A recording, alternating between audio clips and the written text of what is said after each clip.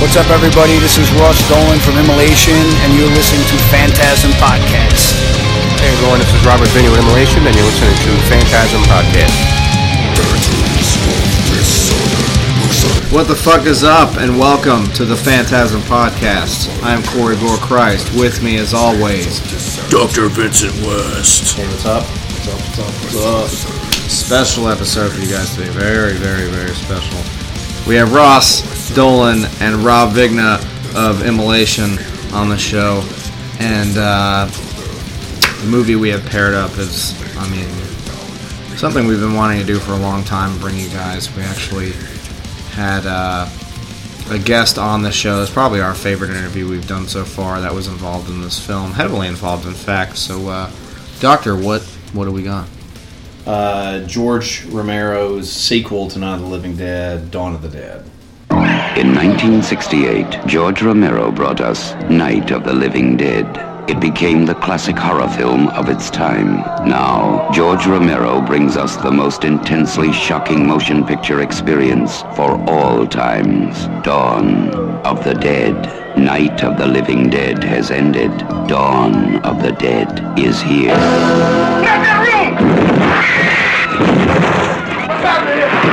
It gets up and kills. The people it kills get up and kill. They must be destroyed on sight. When there is no more room in hell, the dead will walk the earth. Dawn of the Dead.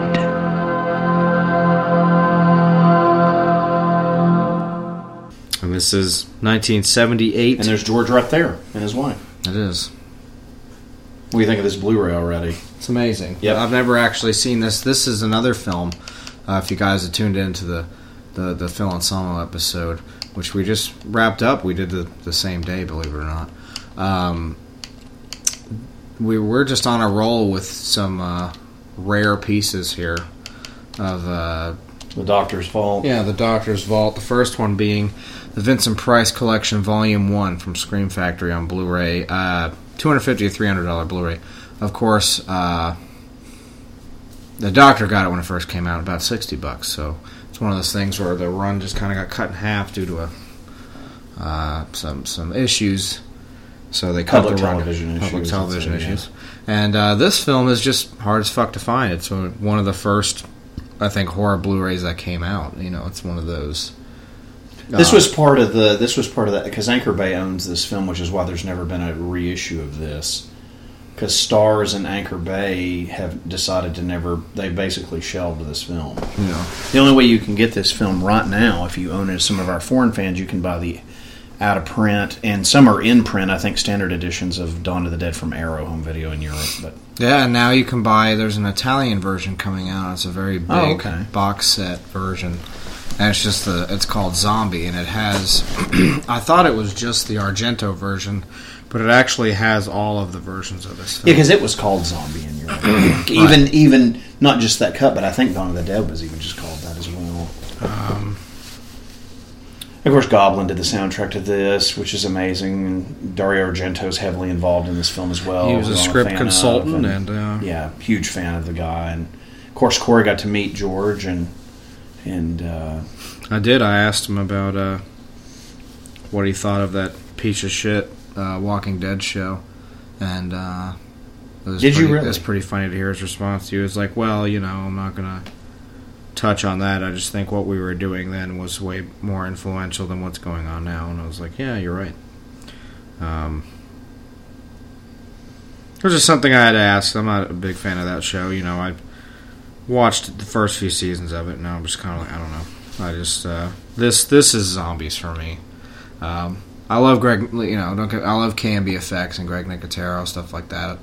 A lot of the zombies and the effects on that show are killer. I just have no interest in a zombie drama, a zomedy. I don't know. Well, here's my thing with this film, and again, I realize there's a lot of people that won't agree with this. This is the best zombie film ever made, as far as I'm concerned. It really is.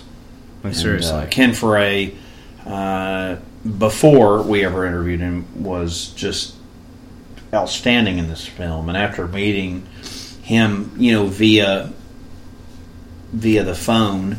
You know, I've never met him in person, but what a great guy, and what a honor it was to have him on here. And I wish we could have paired this up with that at the time, but at the time we just decided not to do that, and we got put it up separately. So we gave it to the guys in Immolation, because you'll hear in the interview, actually, Ross mentions this film, who I like to pretend, even though he didn't say this, that he saw with Will from Mortician. Anyway, I don't know that, but that'd be fucking awesome if they did. Maybe they did as kids, I don't know. I'm going to pretend they did. But again, this is a long film. This movie is 2 hours and 7 minutes, so we're going to be with you for a while tonight. The interview is very cool with Ross and Rob. Ross talks a lot about horror and his days of going to the Saturday night flicks and going to the theater. He said he pretty much saw every horror film that came out in the late 70s, 80s. You know. A lot of them with Will, which was cool. Like, you know, he said he saw the original Friday the 13th, and he saw this, and he saw... he said he saw Maniac with Will. He knew that was one of the... And that was fucking awesome. We love Maniac. I think he said Friday the 13th Part 2, I remember him saying. Yeah, he covered a lot. He said he pretty much saw everything that came out. He would just go every Exorcist, I asked him about that. I did. That guy looks like Will Forte. It's fucking hysterical. Yeah, he does kind of. Looks like MacGruber. This film is just amazing. We talked about it, if you ever listened to the Ken Foray interview we did, which is about as long as this film is, honestly. Yep. Which we had so much insight on that film and with him, and just a lot of great talk about this. This has always been one of my favorite films, period. Horror movie or not, this film is just awesome. It's one of those movies where, whether you're a fan of gore, or horror movies, or zombies, or great acting, or indie filmmaking. Blu-ray's beautiful too. Oh yeah, or indie filmmaking, any of that stuff.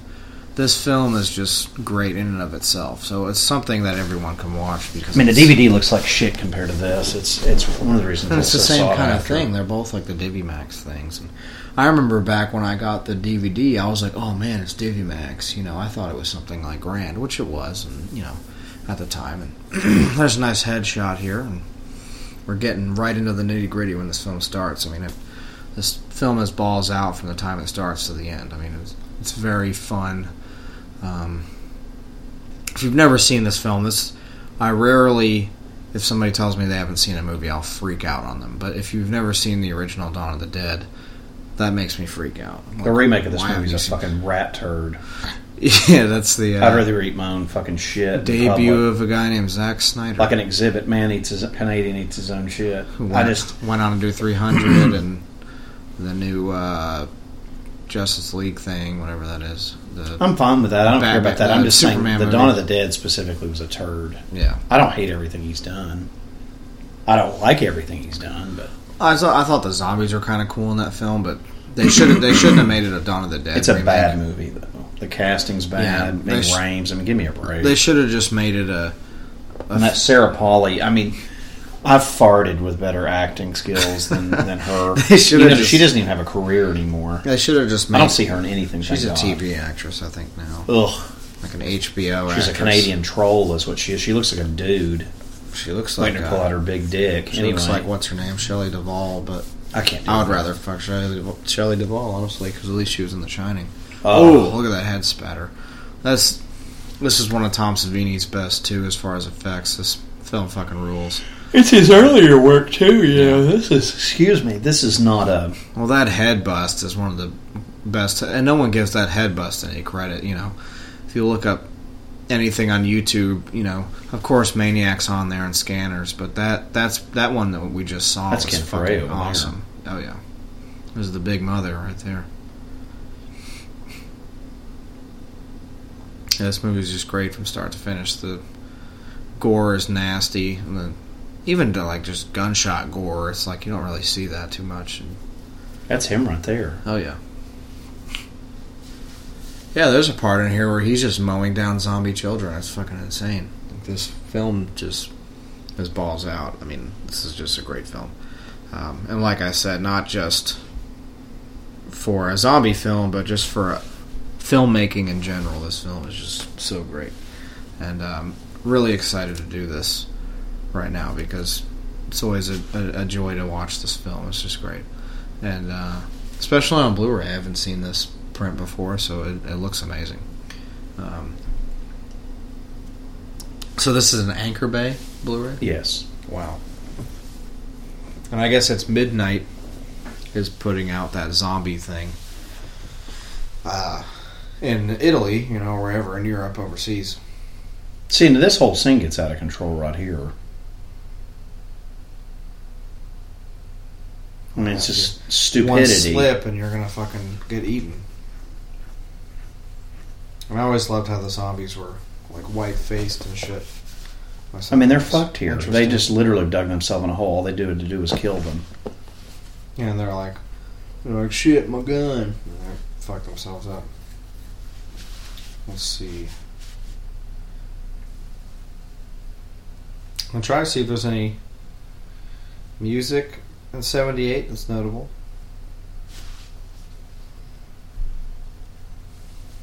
I'm going to try it.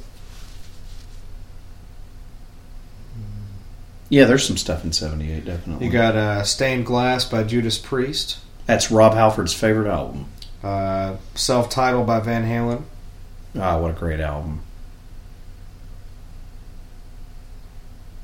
I would have totally, if I was alive, I'd been listening to Van Halen and Zappa in New York, the live record by Frank Zappa, which I own. Movie. Love that fucking album. It's one of my favorite live records.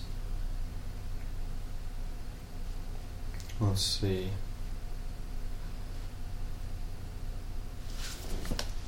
Ooh.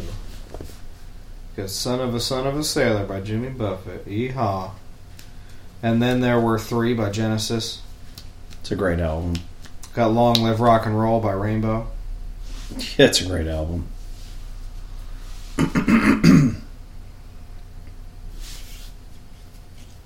Got Power Rage by AC/DC. One of their best albums. Self-titled David Gilmour record. That's actually good too. Live and Dangerous by Thin Lizzy, another awesome fucking live album. Yep. Peter Gabriel's self-titled debut. That actually is a good album too. Let's see. There's The Man. You got Obsession by UFO.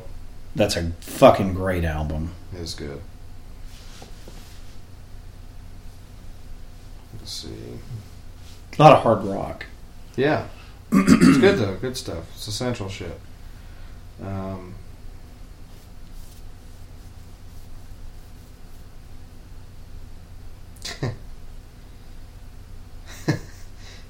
Love or Something Like It, Kenny Rogers. There should have been a Motorhead release that year. Who Are You by The Who. I'm getting there. Got Tokyo Tapes by the Scorpions, another live record. It's great. A lot of good live shit from this era. Molly Hatchet's self-titled. Can't deal with it. Never liked them. It's Southern dog shit. Yeah. Ace Frehley's, all the Kiss solo albums nice. came out. Those are all good. Yeah, they are. Road to Ruin by Ramones. Can't deal with it. A Tornado by Yes. Yes that fans. record is really bizarre. Is it? Peter always liked that. Never Say Die by Black Sabbath. That's a turd. Is it? It's an Aussie turd. It is. So you got the snake, excuse me, I'm sorry. You got White Snake, Snake Bite. That's bad. It's a snake turd. Weekend Warriors by Ted Nugent. You know, that's not a bad album for Ted Nugent. I know he's a bigot idiot, but he is. But it's that and a Trump supporting dipshit. And I wish somebody'd hunt him down and kill him. But I do like that record. It's not bad. The old Ted Nugent stuff actually pretty good. Hellbent for Leather. Fantastic album. Which, of course, in the U.S. came out a year later, but in the U.K. it did come out in 78, so... Nice. Take that on account. Then you got If You Want Blood, You've Got It by AC/DC, a good live record. Great live record. You got Toto's self-titled. It's a good album. Jen's played that turd the other night. Wheelchair fucker, I'm sorry. You got Hemispheres by Rush. That is a great Rush record. Let's see. Got Painkiller by Crocus. The record's okay. Trouble by Whitesnake. That's a turd. Outlandos d'Amour by The Police. That record's okay. For what it is. Queen's Jazz. That's a great album. Love that record. It's got my favorite song on it, Let Me Entertain You. It's got Mustafa. I fucking love that record. That's probably my favorite Queen record, which I'm sure is weird to a lot of people, but I like. No, it is a good album. I love the cheesy Queen. You got From the Inside by Alice Cooper. That actually is a really good record. Yeah, it's I'm here on the inside looking out. Anyway, it's a bad rendition of Alice Cooper for you. I'm here on the inside. better than the Alice Cooper from looking now. out. Let's see. I think that's about it for that. There should be a Motorhead release that year. You're going to have to go to their discography. Pretty sure their first album came out that year. Because you got to think Ace of Spades was fucking 80. So there should have been something in 78. No, Overkill came out in 79. I know that. As well as Bomber. Then it's the self-titled then. That came out in 77. Oh, we're off by a year. Yeah. Well, that's gay. Anyway, the first Motorhead then. There. It's in there. We can throw it in there if we want. We'll just say it's from there. Now we will go to films in 78. Oh, there's a lot. I mean... Where do you start? Well, you know, what we always do, we go to the normal movies first. Try not to delve into the horror yet, but there's a lot of horror that came out this year. There's a lot of horror movies. Let's see. We'll just go from the top here. We'll start with Superman. What a great... arguably, as far as I'm concerned, one of the best superhero films ever made. And you got... If you guys have never seen it and you have Netflix, it's on there right now. See, there's also Grease. Yeah, I could never do that movie. Yeah, I it is classic, though. It's a musical. It's there. Tooties was in it. Animal House, which is John Landis, who did... That's the only film I want to know him by is... movie? No. I don't either. American Werewolf in London. That's all I want to see from him. Let's see. You got The Last Waltz, which is that band movie. It's actually kind of cool. Never seen it. Up in Smoke. What a great movie. It's fucking hysterical. Revenge of the Pink Panther. Love it. They're about to put all those on Blu-ray and Bond. Corvette Summer, which is Mark Hamill. And I love that movie. one of my favorites, Annie Potts, yep. man. Have you ever seen it? Yes. Love it. God, there's a lot of great horror movies on here. Lord of the Rings, the animated, which is awesome. You ever seen it? Oh, of course. I've seen that and The Hobbit. They're awesome. The Lord of the Rings. And you got Foul Play. Ralph Bakshi. Foul Play, which is Goldie Hawn, Chevy Chase. Great movie. Huge fan. Chevy Chase. Love him. Not so much Goldie Hawn. The only cool thing about her is she used to fuck Kurt Russell. Right. Or she still does. I don't know. Well, Kurt Russell, by the way, is in that new Fast and Furious movie. Are you serious? I'm dead serious. Wow. Wonder how much they paid him. I don't know, but it makes me want to puke. I'm going to save the best for last for these. Of course, you got famously Dawn of the Dead, which we're watching right now. That came out in 78. Ken Foray. Well, this is how huge 78 was for horror. Piranha. Love that movie. Invasion of the Body Snatchers. That's something I actually got you for Christmas. It is. You sold to a used bookstore. It's still there. It was a shitty gift. I haven't even opened it. I tried to get him something intellectual yet different, and he was like, "That's a turd." I loved it. It was a great turd movie. gift. I gave him a turd. Damien, Omen 2. That's a turd. That actually is a turd. Jaws 2. Got. That's a good movie. Jaws 2 is a good movie. Got Attack of the Killer Tomatoes. It's kind of a turd. It's supposed to be a turd. It's a good turd. I thought it's a bad turd. The Toolbox Murders. Overrated. Yep, you got The Redeemer, Son of Satan. Never heard of that. You got Magic, which is that fucking stupid movie about that puppet dude. I hate that movie. The Swarm. That is a weird movie. You got The Mountain of the Cannibal God. That's a good movie. It's nasty. That's a Hammer film, actually. Did you know that? Is it? It is. Wow. Let's see. Try not to get to the... Well, I guess that's it. Until we get to up here. I was trying to save those for last. We got I Spit on Your Grave. That's a great movie. This is also known as Day of the Woman. And the best one on this list, right next to Dawn of the Dead. I've got to know what this is. You guys should already know, for you guys listening. It's somebody's big movie. John Carpenter's Halloween. Yep. So there you have it. And this and Halloween, in my opinion, are the best two movies that came out that year. Yeah, and period. Honestly, I mean, you can look back on those and they still hold up as the best. I mean, nothing's came even close. And look at that shit. They're just mowing fucking zombies down. It's a bunch of Reddit trash. Bunch of fucking scumbags. That's why they don't land there. Yeah. You know, I don't know. And who could blame them? This is the only... Ken Frey should have been picking those hicks off. This is the only film that has the pace that it does for a horror film and a zombie film. It's just really nasty. There's just constant killing shit. It's a very bleak film. Yeah. Well, it's almost like desolate. Like you kind of feel it's like you're bleak. Stuck there with them, you know. This is a no hope, no win scenario. It's bad. Yeah. And then, it's post-apocalyptic without it being post-apocalyptic. Right. Does that make sense? It's like the start of it, but it's also in the middle of it at the same time. It's just insanity. See, there's a figure of that stupid zombie. I've never understood that. Is that really? Yeah, it's fucking stupid. Not like a new one. It's been out Right. for probably 20 years, but either way, it's a piece of shit. I want a goddamn Ken Frey figure. I know. It's unfortunate that they don't care about stuff like that. Well, they have a Flyboy one coming out, but they've made ones of him before. That guy. Yeah. Or him as a zombie. I don't think they've made just a normal one. I don't know if you guys are toy collectors as you are movie collectors, but Sideshow Collectibles is a perfect place to get to spend like $300 and get a nice Where's figure. Lucifer at?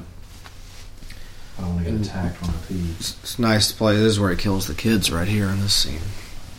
Where the hell is she? Which, you know, doesn't really happen too often on films is kind of a no-no is to have kids die. But if they're zombies, you know, doesn't matter. Where the hell is she at? Sorry. The quicker you move, the better. She won't hit you. She's probably sleeping, which is weird. But I don't think that cat ever sleeps.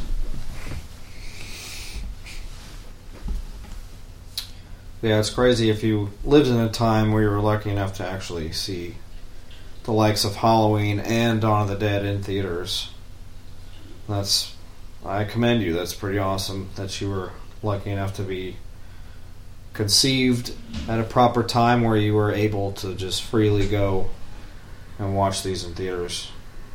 It's very awesome. And of course, Ken is very, still to this day, very good friends with Scott Reiniger, who is Roger in this film, which is pretty awesome. Yeah, that is awesome. That they stayed in touch and they're friends. And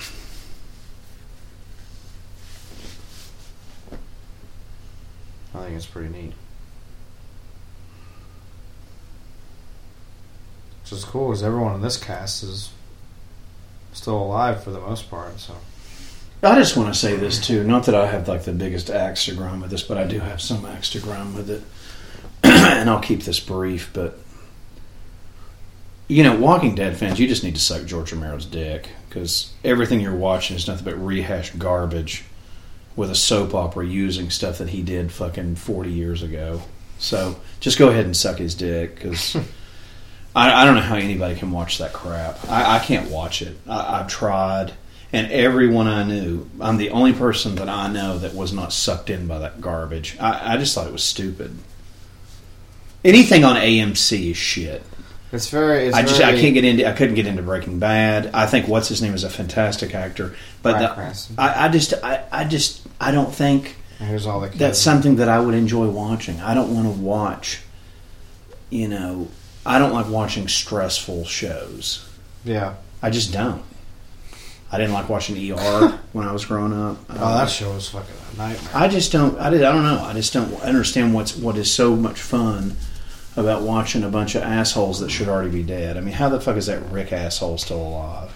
I don't know. And his stupid kid. How's his stupid little fucking kid still alive? Well, I think in the comics that kid outlasts him. I think by now in the timeline, Rick would already be long dead. I don't know. He should have been killed by the governor, but whatever. Yeah. It's fucking stupid. And that Michonne, she should be a fucking porcelain lamp. She should have been a lampshade like 3 seasons ago. I just don't. I mean, how does that keep? I don't understand how anybody watches that boring bullshit. And everybody's like, it's horror. It's like, no, it's not. Once everyone watches it, everyone else has to watch it. It's one of those things where you gotta be able to have a conversation with people because that's all people. I don't actually consider it horror. I think it's overrated. There's horror aspects to it, but there's nothing scary about it, or the zombies are kind of cool. The only thing I like about the whole series is the KMB effect shit, but that's it, and that's not very much of it. You see a few zombies that get picked off in the beginning, and then it's all just Greg Nicotero was a crying. Savini student. Yeah. He's also like some kind of producer on that show. I can't deal with that. And let me go ahead, while I'm already ranting about this. Why would anybody on the planet Earth, why would you want to watch that little nerdist asswipe on that Talking Dead show? I mean, every time someone goes on there, I lose more respect for him. Kevin Smith was on there, who I like, and I'm like, really? You're on Talking Dead? You watch this piece of shit show? Because I don't believe that he does. And Scotty M was on there. Well, yeah, he was like a zombie on an episode or something. I don't care. That show is fucking stupid. But more importantly, what I'm talking about, that Nerdist guy needs to be fucking drawn and quartered. Like, I can't stand that guy. I don't know why everybody thinks that guy is so cool. Everybody's like, he's really funny, too. It's like, no, he's not. He's also the self-proclaimed biggest Star Trek fan in the world. Oh. He's an arrogant piece of shit is what he is. Anyway, the Nerdist, yeah, he needs to be drawn and quartered by Dr. Vincent West. I can't stand him. That's all I was going on with. If you guys want to see him die, the closest you can get is a Rob Zombie movie, so... I mean, do you like him? Or am I the odd man out on that guy? Him. His comedy's horrible. I don't like the depiction of overly nerdy people where they consider themselves a nerd. I'm not for that. I just think just be your own person and like stuff. Do you not think he's a little wise ass though? Like I just don't. You're not a nerd for liking Star Trek or Star Wars. It's just shit that you can like or you can't. You could be a nerd for knowing everything about it. Maybe, I guess. I don't know. I don't really like. He's arrogant. Putting though. labels Do you not on think people he is? just for them liking certain He's things. really arrogant. Well, yeah, if you have your own talk show after a show, then that's kind of dumb. It's like you're not a late night host. You're just on some fucking stupid. What's funny is apparently I was talking to somebody that does like him, this asshole that I know. Yeah, Steve, I'm talking about you. Anyway, he was sitting there telling. I guess he had some kind of show on Comedy Central. Yeah, it's called or sci-fi. At Midnight. It was like Late Night Nerd or something. Oh, I don't know. And I was like, God, I mean, I just want him to die. I really do. I just want somebody to walk up and be like, yeah, he's dead. Because I fucking hate him. I'm serious. I really don't like him. Like, I'm sorry. And I hope you're not like, oh, you're ruining the episode, you're going too far or something. No, I fucking hate him. I really do. I don't like Chris Hardwick. And this is zombies, and I feel like I should talk about it for a second. Like, I've held it in for, like, episode after. I just hate that fucking guy. And it wouldn't matter what you're into. You could walk up and be like, I'm really into Transformers. Yeah, I'm a big fan of you. I'm a nerdist. I'm the biggest fan. It wouldn't matter what it is. I'm the biggest horror fan. I'm Chris Hardwick. I'm a nerdist. Well, I thought it was a cool concept. That I like him about as much as I do that Tosh.0 ass wipe. They're about the same person. Right? It's just. I don't think it's funny, and it's fucking stupid. But everybody's like, it's just really good because everybody in America's told me to eat it. It's like, I get it. The show's really huge. You want to have like an after thing. I'm not talking about that. It's just stupid. I'm talking about them choosing him. I know, but it's still But he's the whole thing. He's the biggest zombie fan in the world. He's also the biggest He's also Kevin the Smith fan. No, listen. He's also the biggest self-proclaimed next generation fan on earth. Because you know who I know that chaps their ass. And again, and I would love to sit here and tell you that I don't like this guy, but I actually kind of do, even though I don't like really anything that he does, but I like him. And that's Seth MacFarlane. Seth MacFarlane is the biggest Next Generation fan on the planet as far as I'm concerned. And I know, because I've seen him go the fuck off about it. He hates that Nerdist guy. He can't stand him. And who could? What Star Trek fan could like fucking that asswipe? Because he's like, anybody say your fucking word. No, you're not. Here, I got a tattoo of him right here with Donald Trump. And deal with that shit. It's just fucking stupid. You know, and it's just... And what's funny about Chris Hardwick is now he does fucking ads for Xfinity. For Xfinity, yeah. Which is funny because I love how Comcast is like, no, we're Xfinity now. No, you're still shitty Comcast. You're still the same piece of shit company. You can't try to sell me that you're same garbage. You just changed the name of it. It's just a different... Like, if before you were a turd, now you're just shit. It's the same... You can't sell me on that. I don't care how fast your internet is. I'm not dealing with you, but whatever. People do whatever you want. But Chris Hardwick makes me want to fucking puke. Like, there's nothing he's associated with that he deserves any credit for.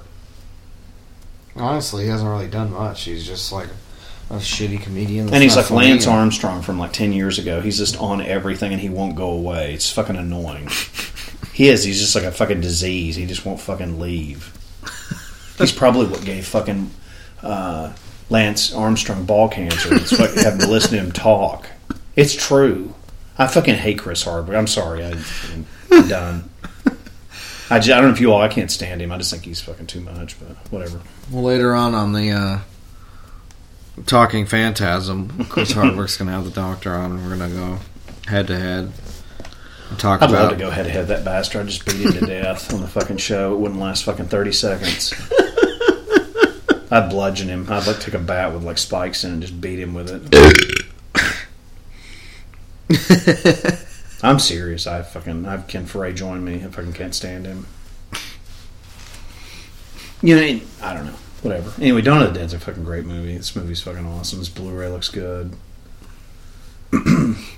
This is a funny tidbit. The zombie actors took pictures of themselves in the full regalia or whatever when there were zombies in the photo booths at the actual mall. Oh, funny. And they replaced the sample pictures on the front of the booth with their pictures that they took. Oh, I'm sure the mall people were thrilled with that. they like trolled the mall people with the zombie photos. It's kind of funny. This is the best part of the movie where they start getting in the mall. I love this. The two of them running around. It's fucking awesome. And the cool thing Which about... they ruined when they did the Right. Dawn of the Dead remake with the Did they do it in the same mall? No, God, no. I was going to say, I feel like that was like not even a mall. It was like a set. No, it was totally... Well, I don't know if it was or not, but it's not this mall. This is the Monroeville Mall. Yeah, I know it's not Pennsylvania. that. It's definitely not this. This actually... They actually used this at night, and they would film it at night when the stores were closed. Fucking amazing. George Romero, I'm not surprised. He's a visionary director. He's a genius. Right. Fucking horror movie in a mall. It's like... It's so American. It's just perfect. But no, that's everybody's. They got to remake everything, you know. And sometimes remakes are cool. And this is how much of a badass George A. Romero was.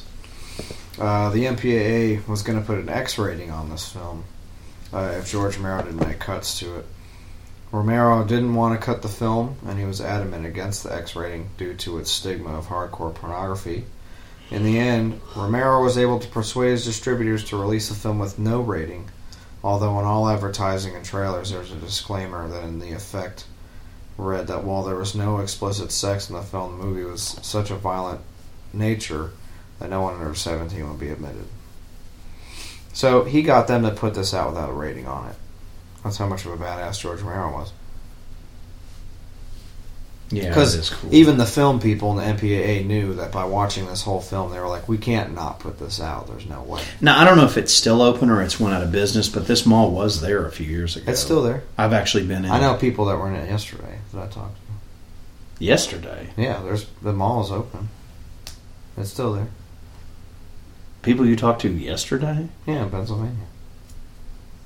The hell? I have Facebook friends that live in Pennsylvania, Monroeville.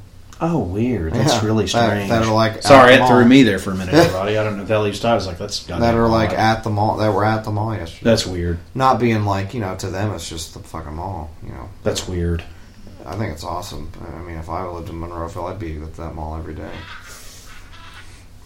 It's just cool. But yeah. So. But anyway, yeah. I mean, I don't know. The zombie thing for me, I don't even tell people that I like zombie movies anymore because the whole idea of it's just ruined. Like I don't even discuss it. I love this film, and this is one of the only zombie films I also enjoy. The Tom Savini remake of Night of the Living Dead, which I also own. But we did a review of. Yep. But I own very few zombie films because I'm burnt out on it. I'm burnt out on it because America has burnt me out on it. Well, there's only... Not this. I'm not burnt out on this. But I'm burnt out on the idea of it because of The Walking Dead on AMC.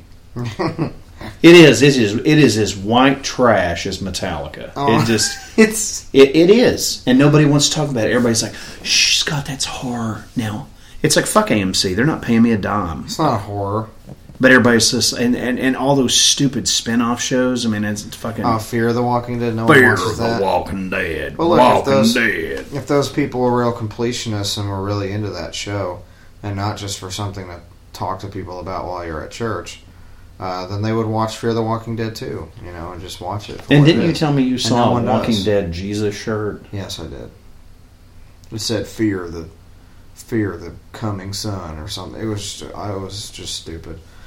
Wow. But I mean, you would think that all these people are supposed super fans of this show, and they don't even watch the spin-off show. Like, are you kidding me? That doesn't make any sense to me. That just tells me you're watching it because everyone else watches it. Here you go. I'm just going to go ahead and throw this out there. I'll tell you how much I think Walking Dead is. Because dumb. do you think most people, casual watchers that watch The Walking Dead every week, have seen Dawn of the Dead? Probably not. No, most of them haven't. But I mean, because most of these people are my wife and her stupid family think that's the greatest show ever made. No, I literally I just want to walk in the room and just tear off a fart and walk out because I just don't care. But anyway, it's enough about that. I mean, even fans of the show itself admit that it sucks. They're like, oh no, it's just stupid, man. It's like, why do you watch it then? You can be watching Dawn of the Dead. I mean, zombies aren't even that great of a thing, to be honest with you. In this film it is, and a lot of the Italian stuff it is. Which Dario Argento liked this script so much that he, Put out zombie, He was just a George Romero fan anyway, which is pretty awesome. Well, they were buddies. I mean, I think they still are. It's just, it's one of those things where it's like, it has nothing to do with this. This is genius. Like, I love this. But now, I'll be honest with you. Of the Romero zombie stuff, the only thing that I like is this film. Yeah. I don't like Night of the Living Dead. I don't like Day of the Dead. I think Day of the Dead is fucking horrible. And I don't like any of those other movies that he made. Land of the Dead and all that. I just can't get into it. Yeah, but again, I don't really like zombie films. I just don't. I never did. I didn't like them as a kid. And I didn't put out a fucking pop industrial band called Rob Crombie either. So I guess I'm just not cool. But just the whole idea of it just never interested me. It's just like, it's just fucking stupid. And for somebody to watch a weekly television show about some hit cop and his bastard son running around killing people, I just don't understand the draw behind it. And then, like I said, when you attach a cancer like Chris Hardwick to it, it's like, okay, I'm good. You all let us know. I mean, if you think Walking Dead's awesome, I mean that's fine. I don't like it. And I have watched it. It's not something that I never watched. I've even watched that Talking Dead piece of shit. Wow, you sat through that? I mean, I have to have a Xanax, a beer, and fucking blood pressure medication when I'm done watching it. But I didn't know that. I'm usually hospitalized. Yeah, I have. It's just awful. I mean, it made me despise the band Anthrax more than I already did. Right. course, they put out their little, we come for y'all, it's but zombies. It's like, wow, you're such a genius writer, Scott. Guess that's how you're lucky enough to fuck Meatloaf's daughter, that troll. She looks like a fucking lesbian fucking singer-songwriter. You know, but it was just overkill, you know. You can't walk in somewhere and it's just like, it's like zombie hunting guide, zombie rescue. It's like, I don't know. And it has nothing to do. And fucking the white trash. I'm gonna play Call of Duty, play zombie. You gonna play zombie Call of Duty? No, I don't. I'd rather eat my own shit. I'd rather fucking swan dive off of a fucking building. I didn't know in the that. fucking hot pavement. It's like, I'm not interested. It's true. I didn't know that Dario Argento invited George to come over to his house to write the script. And he did. It took him like 3 weeks Oh, that's amazing. from then.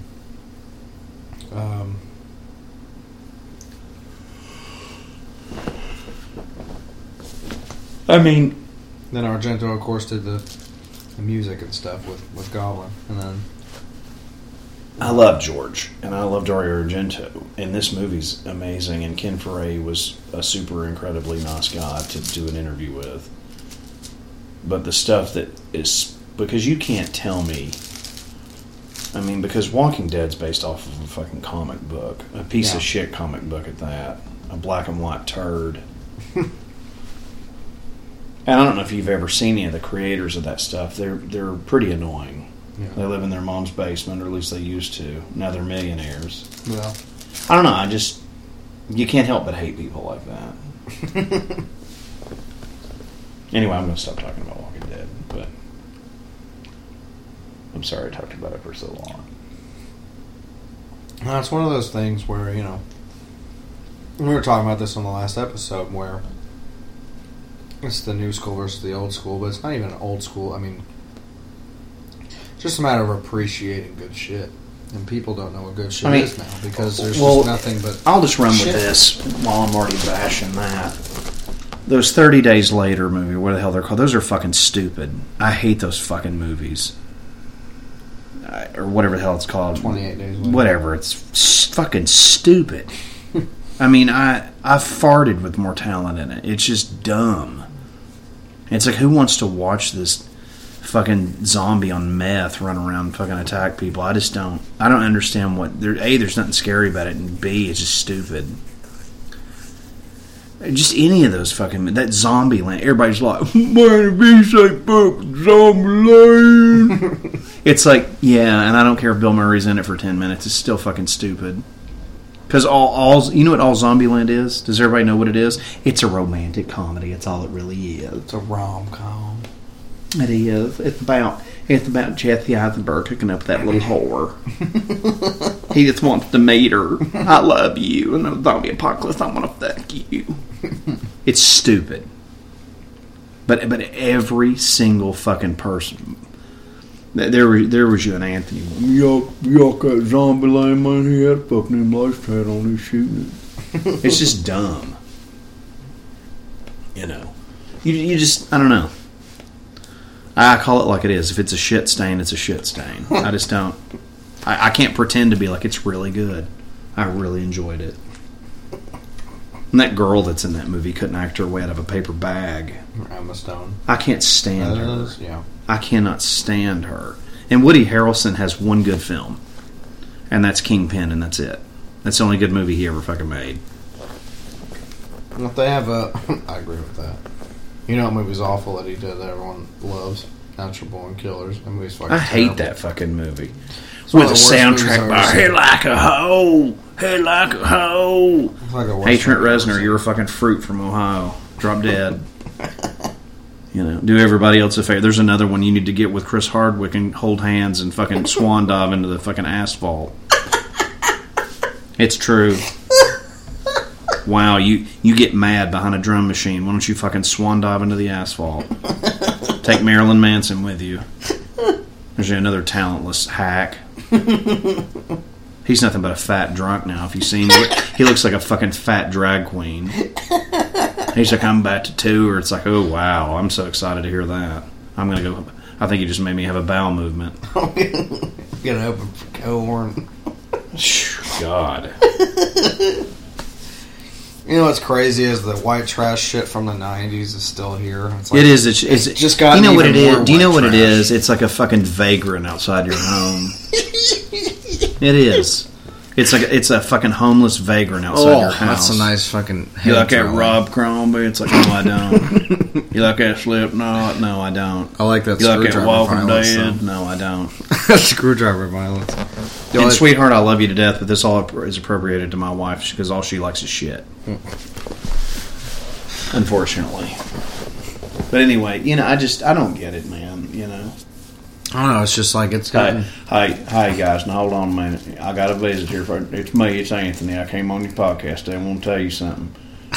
Did y'all see David Draymond? He had a fucking immolation video on. So you can like disturb now. Anyway, I don't know. That's it's just fucking stupid. the shit from the 90s. That was so trash even then. It's still here, and it's just gotten even Yeah, worse. it's a stopped up toilet. And it's just fucking. people still love it, and it makes no sense. It's a stopped up toilet, and Dr. West is the plunger. People can't give up. They can't just flush it. They got to keep all this fucking. You got to keep your Pooer sewer out. stools fucking swimming around your potty bowl. Yeah. Your toddy bowl of shit. But you know, it's not even about being negative about something. It's like it just you have something pure, this great idea that George Romero did. And look, I respect Night of the Living Dead. It's just I prefer the Savini one just because it's in color and I just enjoy it more because I think it's gorier because he did the makeup and stuff. Even though he's a butthole Corey, but which I don't like. He was a butthole, but I just really enjoy it. I just really enjoy it. Don't they have toys of him too? Yeah, and I don't understand that. It's just stupid. Hare Krishna, the zombie. Just. I think that's what he's supposed to be. I don't know. That's what I always thought he was. He's dumb looking. But whatever. But you know, it's one of those things where it's like, and I get it, and different people have opinions, and I'm an idiot, and I don't know what I'm talking about, or I talk too much. Thanks, Orphan Well. But you know, it's not even about that. It's about taking something that was a really cool idea, and you know, even if they did films or whatever else to it, you know. It just gets done to death, you know. And when they remade Dawn of the Dead, I was like, "This is a fucking turd," and I watched it, and it was. And Sarah Pauli again couldn't act her way out of a paper bag. I bet Chris Hardwick was like, "I'm her biggest fan. We're gonna have her on Talking Dead this week." You know what you should do? You should pull up a list of guests that have been on that shit show. Because it'd probably make me vomit. There's probably people that I love that have done that show. Well, What'd you do if William Shatner did? Chris was like, "Hey, you can be on." He probably has. You can be. We'll give you Xfinity for 2 years, and it's not Comcast. It's Xfinity. We'll give it to you for 2 years, and for free. And then just come on my show, Talking Dead. I don't get it. I don't know how that show warrants a fucking after show. I don't know. It's like I don't know if Rick came tonight or not. He was in that gas station toilet for 30 minutes. I don't know if he took a shit or he jerked off. Let's see if he got hemorrhoids. I'm not sure. Maybe he jerked off while he was taking a shit because it stimulated his prostate. And then Chris is like, "We'll be back in a minute with Scott Ian." And I'm like, "Wow, there's another bowel movement." It's true. He should make his red beard brown. It's just awful. And the voiceover guy for AMC, gets on my ever-loving last name. AMC's the talking dump. It's too much. It's like you're killing me with your over-dramatic It's bullshit. like you're not Frank Sinatra. So It's just too much. now time for AMC's The Walking Dead. Did you find us a list? Yeah, I'm looking. We'll see. Episodes, I guess. You want me to just list them right now, or you want me to just see which ones? Let's just do standout ones, because you know what would piss me off. I'm the ones that would make me want to vomit. I've never even heard of some of these fucking people. That's fine. The ones that would piss me off. I'm sure there's some, because I don't always know what's on there. Or anything you think fits for comedy. Will Wheaton. He's a fucking has-been. He'll fucking do anything to go on a show. I could get him to come on our podcast right now if I called him and offered him money. It's true. Least favorite character of the Next Generation. He's a fucking... Him and fucking Whoopi Goldberg, that fucking idiot. Jumping Jack Flash my ass. Get the fuck off that show. I'm Guinan. You're annoying is what you are. I always wanted fucking Patrick Stewart to fucking throw her out the fucking bridge and dump her out the fucking airlock. Nathan Fillion. That's annoying. Yeah. But it's not like upset me annoying. It's just annoying. It's just like, wow, really? What turd season of that Castle show were you promoting when you went on there? Guy's like a sci-fi fucking... Because I love Firefly. I'm a fucking Joss Whedon fan. He fucking goes on that foot long. He told me I could come on here and promote. Oh, I'm sure he was. With dildo up his butt and all. It's a croth dildo up my butt. He's such a fat fruit. He is. He's just a fucking overweight fruit. He puts out his turd records every couple of years when he gets broke and tours it. I don't know, honestly, there's nobody really... That Antichrist Superstar album should have been called Anti-Talent Superstar. It's not really anything like notable that's been on there. Really? Yeah. I mean, I know Kevin Smith was. I know Scott Ian was. He's on there a bunch. Well, Kevin Smith has to promote nobody his that would comic be like book stool show. Nobody that it would be like, oh, that's fucking stupid. You know? Tonight on AMC's Comic Book Stool. That show's terrible too. I don't know if you've ever watched it. That Ming Chen, I just want to fucking deport him. He's fucking annoying. He's such a fucking little Asian dork. God, the Hare Krishna fucking zombie drives me insane. Ken, I want you to kill it. Anyway. I love when when George does the shots down this little tiny hallway. I mean, it looks actually claustrophobic as fuck. I think it's fun they got a TV. We gotta have a TV. We gotta watch Wheel of Fortune. Even though the planet's consumed by zombies. It says extras who appeared in this film were reportedly given $20 in cash, a box lunch, and a Dawn of the Dead t-shirt. Nice. I would have done it for nothing, but that's pretty cool too. He's eating fucking caviar. Did you see that? Yeah. Okay, for the guests, I want to talk about this for a second, and we'll have Corey correct me if I get this wrong, but I think I've got it. Ken Foree, when this film premiered, like when it was out, he was actually so broke he was actually a limo driver. Yeah. And along with him was also the blonde dude, but I can't think of his fucking name right now. Scott Reiniger. Yes.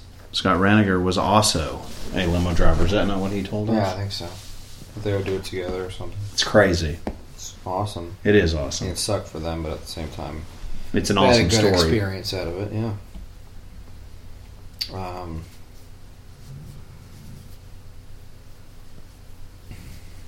something on here. It says much of the fake blood used in the blood packets was a mixture of food coloring, peanut butter, and cane sugar syrup. I want to do a movie with Ken Foree and Keith David. Or David Keith, whatever his fucking Keith name is. David. Thank you, sorry. Whatever. The guy from They Live. That would be awesome. And The Thing. Whatever. And fucking Men at Work. The commie bastard gets no food. It's just them killing people. Whoever, they're just being badasses.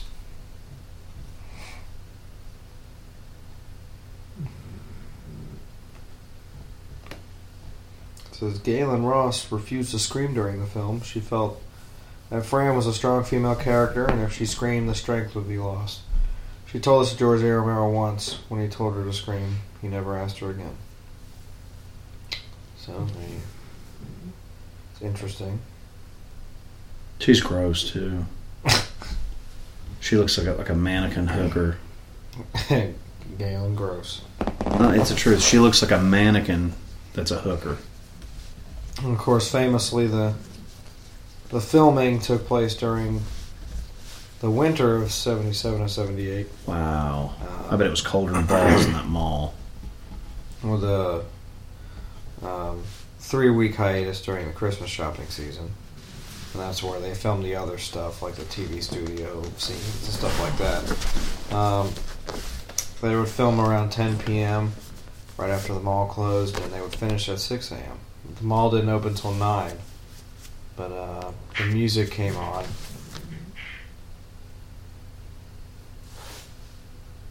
The music came on, and nobody knew how to turn it off after 6 a.m., so they stopped filming at 6 a.m. because of fucking mall music. It's interesting. Fuck everything up, they didn't know how to turn it off. That's actually really funny. Sounds like how something would happen when I made a movie. It's like, hey, turn this fucking music off, and then it ruins everything. Another historic tidbit here that most people already know is Tom Savini, the gray color of the zombie skin. I like it. He figured since the original zombies in Night of the Living Dead, it was in black and white, that he would just leave their faces white and shit. They're playing hockey. And then he said it was a bad idea, and he regretted it because a lot of them ended up looking blue. I think they look cool. Oh, and this skate rink is now a food court. But Weird. it was really in the mall at the time. It's crazy. And that this is just funny. There's a lot of goofy shit in this film. The zombies trying to coexist and lumber around. Can you unmute this part? I sure can. There's some audio. They must be destroyed on sight. Look, we need to block those entrances. That's Those it. trucks I just wanted to hear the "they must be destroyed on sight." analysis of this. It's fucking awesome. Oh, there's another part of it. I'm waiting on. Let's see if they can deal with it in that way. Perhaps come with some kind of a workable vaccine. According to this report, the problem they run into in Atlanta is that there are no live specimens available. In that area, there aren't any. We've had a film report shot in Atlanta, but it has not arrived. They contacted. They had a film in Atlanta with Matty Ice becoming a zombie, and he played football better, and he didn't choke. Choked on brains. Let's see. So Yes, skating rink- Satan. So the skating rink is now a food court, which is interesting. It is interesting. It's a food court from hell.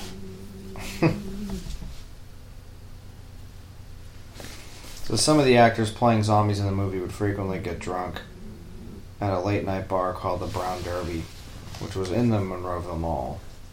One night Interesting. they stole a golf cart and crashed into the marble pillar, causing $7,000 worth of damage.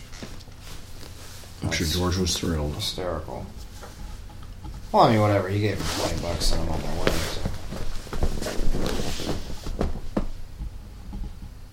Also, it said Tom Savini used the same dummy throughout the course of filming. During that time, it was blown up, burnt, shot, and beaten, among other things. So they had a dummy that went through hell in this film, which you've already seen a few times being thrown around and shit. And Roger in the film, Scott Reiniger, says his favorite moment in this film was a spontaneous idea to slide down the escalator. The part that made him most nervous was driving the Volkswagen Scirocco around the mall.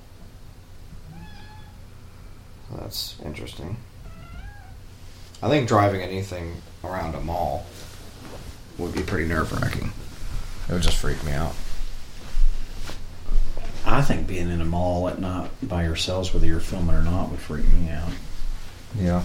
I mean, it'd be really fun. No, it'd be cool. But not if you were in a zombie apocalypse. It would just freak me out. I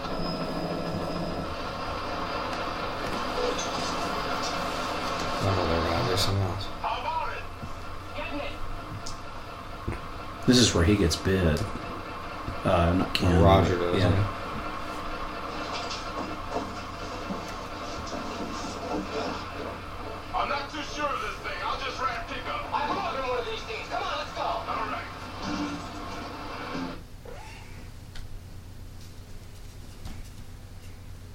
Some big trucks. I always thought this part was cool. These guys are so smart, but there's always something that still fucking happens anyway. They get fucked. Or they just had a game plan. I don't know what the fuck I would do. And I love how people always come up to me with some kind of zombie contingency plan. And it's always the same fucking one. They're always like, I'm gonna go to Walmart. That's what I'm gonna do. It's like, really? You're gonna go to Walmart where everybody would be? That's the dumbest thing I've ever heard in my life. They're like, well, that's why I can hold up in the sporting goods section.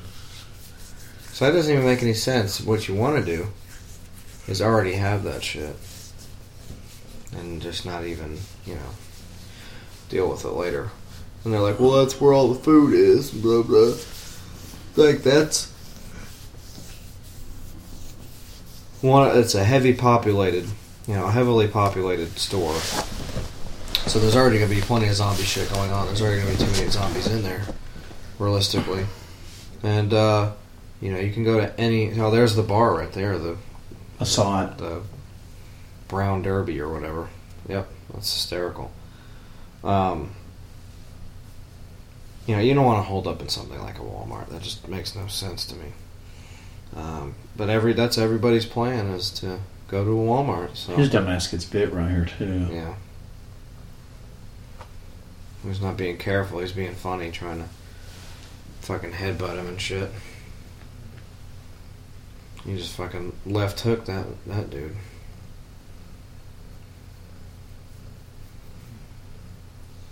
He gets away from him. I like how the zombies are very silly in this film, but I don't think it's very effective. I mean, it's not... I've never been scared of anything in this movie. Some of the encounters where they're almost bit kind of scared me a little bit. When you were a kid? Yeah, I'm just like, no, I don't want him to get bitten, But, some of the scenes are a little bit, like you said, claustrophobic, and that always got me as an effect in horror films, is the feeling of claustrophobia I don't like, because I'm a little bit claustrophobic myself. So to have a character being trapped somewhere, I don't like that at all. So that always got me. That's always a nice... Well, what they're doing right here is also fucking pointless, too. I don't even know why they thought this would actually help. It's kind of pointless. Yeah.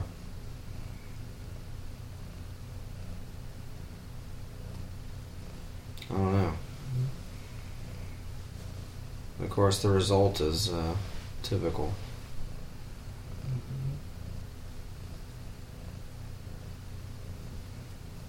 It says, in order to save on production costs, George Romero had all the 35mm film stock developed into 16mm and used that as his work reel. After choosing the scenes and takes he wanted, he had those alone developed in the 35mm. Why would you not shut that door? I mean, that was just fucking stupid. Yeah, I mean, I would 24/7 be just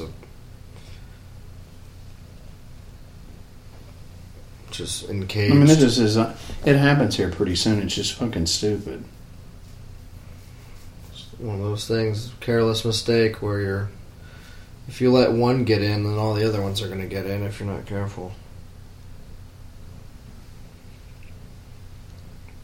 The living quarters where the four heroes shacked up and wasn't located in the mall. It was a set built at George A. Romero's production company, the Leighton Image, which is in Pittsburgh. The elevator shaft was located in there as well. Well, that's just nasty anyway. Even if you're not bit, they're putting their fucking nasty fucking fingers in your mouth and shit. Oh. He's still sitting there laying there where they can walk up and get on him. Yeah, it's like, don't have any sense of urgency at the moment. You're on a platter right now, hanging out the window. The door like that.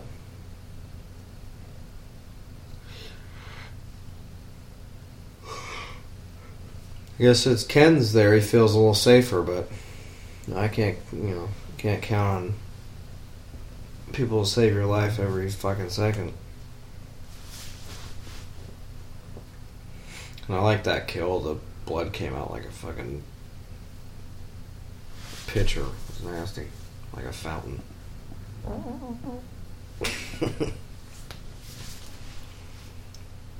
There was, let's see. It took like 3 hours of makeup to turn someone into a zombie. So that's. It doesn't really look like it, but it's amazing how much it takes for just so little. I don't know, because it just looks like, just by looking at them, they just painted their face gray and they just put some red on them. But that's apparently took 3 hours to make them look like that. It's crazy. Ooh, it's a nice tomato smash. We got some good zombie kills here. See, that would be the fun part. Imagine seeing people that were already at the mall that you hate that are zombified. It's dangerous, though. You know, you messing around with that. That's the one thing in this movie that is stressful. And then when he gets bit, it's like, oh yeah, that's a fucking done deal. Yeah. But wouldn't it be fun to see some people you hate in the zombie apocalypse? You can just run them over. Yeah. Or shoot them, whatever, you know. And they're just sitting there wasting helicopter fuel. I don't even know what the fucking point of that is. Would they barricade the front thing?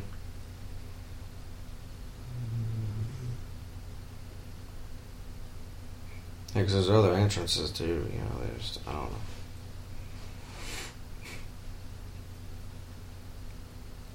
Just to walk out into that shit.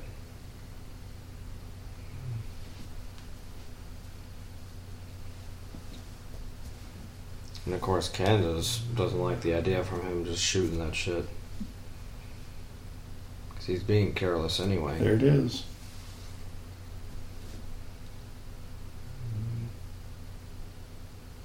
You know, once you see that, it's like the damage is done. Because it's not right here. He gets bitten at some point, I remember. He gets bitten in the leg, too. Or the arm, I can't remember. He did get bit. I think he tries to hide it. No, you actually see it. Because he's like, Arr! I think it's towards the end, because he becomes a zombie at the very end. Yeah, because he kills him. Yeah. And he actually kind of makes for a scary zombie. I like the way he looked, always kind of haunted me when I was younger, because I guess I liked his character so much. Of course, the character Peter, played by Ken, is my favorite, but Roger was always, you know, they're like best friends, so I didn't want any of them to get fucked up, you know. So, yeah. Whenever that happened, to see him as a zombie kind of freaked me out a little bit.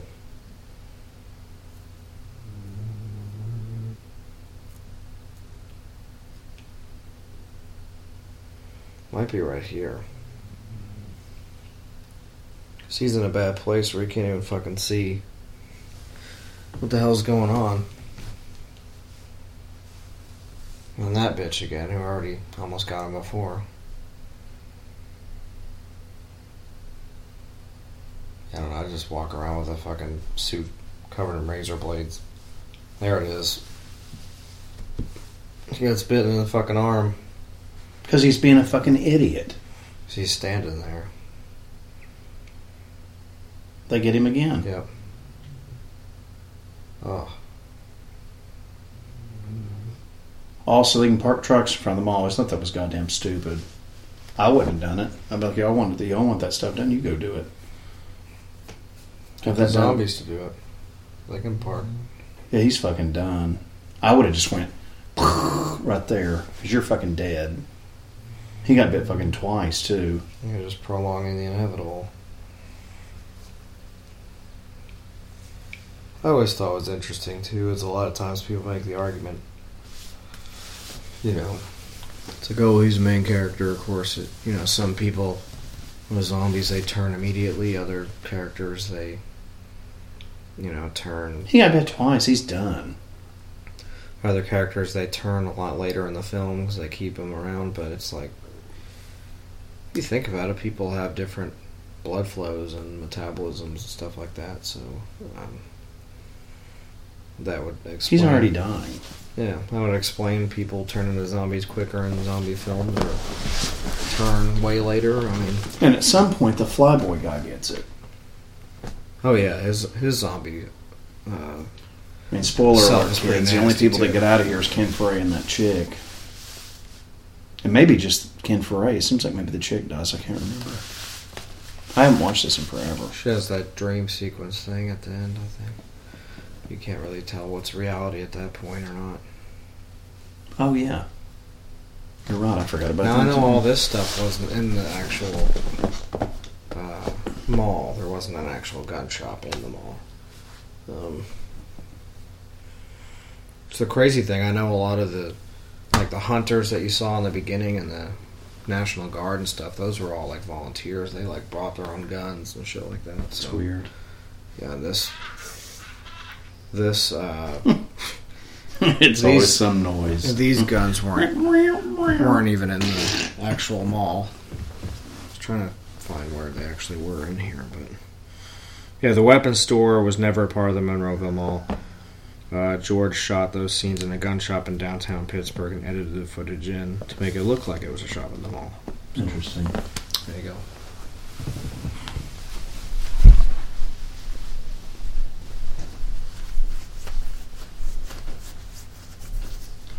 Ken Foree is, if you guys have ever seen Leatherface, Texas Chainsaw Massacre 3, that's a film that I really enjoyed him in. He's a cool character in that film. And of course, he's also in Night Riders, which is a film Corey and I both like, another George Romero film that was made actually right after they made Dawn of the Dead. Not directly after, but it was a film that was made later. Jousting knights on motorcycles, which is pretty fucking cool.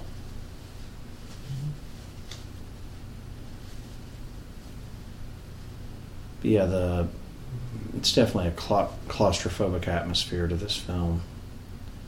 And now with him being bit, you know, that he's just basically a rolling corpse, no pun intended. It's just a matter of time till he was, you know, he's fucking done too. So, it's, you know, it's one of those things where it's like as a kid, I could never tell what was going on, you know. Was Flyboy gonna die? Was that girl gonna die? You knew that the blonde dude was gonna die because he's been bit fucking twice.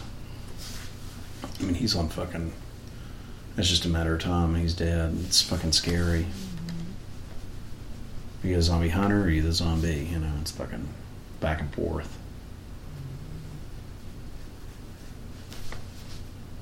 Now they went to the gun shop. Now they're going to a couple other places. He's pushing what's his name around in a fucking wheelbarrow. It just looks fucking silly.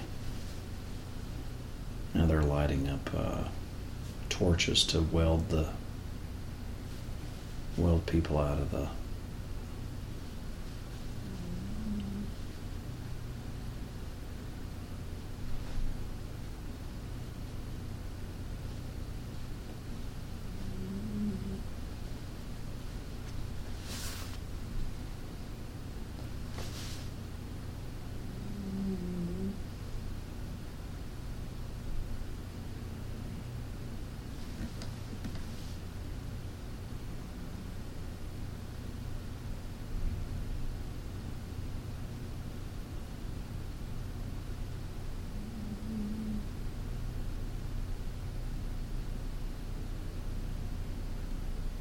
This part was always funny to me. They're trying to get to this parked car that's in the middle of the mall so they can get to all the different entrances to get everything locked. And I always thought it was funny because Flyboy almost gets fucking killed. He almost ends up getting bit right here as well, which he doesn't, but it's a miracle that he doesn't get killed. It's interesting, though, that the idea behind, I don't know, whatever possessed, because I don't know the backstory for it, but I'm sure something possessed George Romero to shoot in a mall in Pennsylvania. It's just really strange. I don't know. You question some of his film choices. I don't know. It's just bizarre. This film's bizarre too. As much as I like it, it's just I always thought it was really weird. It has a weird pace to it. It always felt like it was too long to me. Like it should have been like 30 minutes shorter. Kind of short and sweet, you know, instead of the, I don't know, it's like he actually tried to do character development with these people that we really don't even know. I always thought it was weird.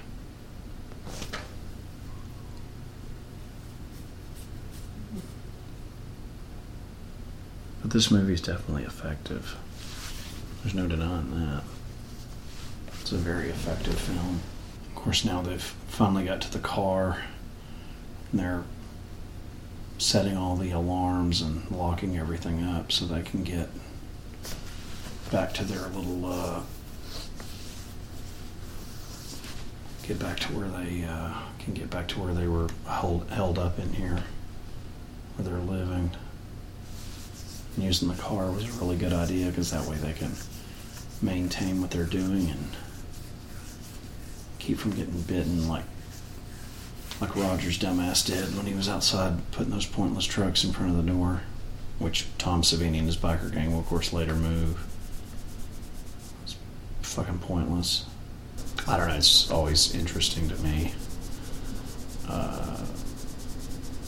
The different shots that he used in this film too. Definitely, it's so claustrophobic. It's actually, that's the part of the movie that scares me the most, is some of the shots that he takes of the dead zombies and the zombies that are alive, and then the different shots inside the mall, the camera angles. It's pretty brilliant, actually.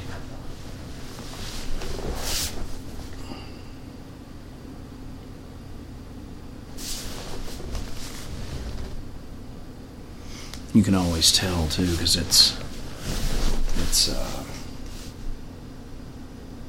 like right when they go back to where they're living at, it's like you can just tell it's like it's a fucking shitstorm having to go back and forth like that because of where they're held up at. It's fucking gross.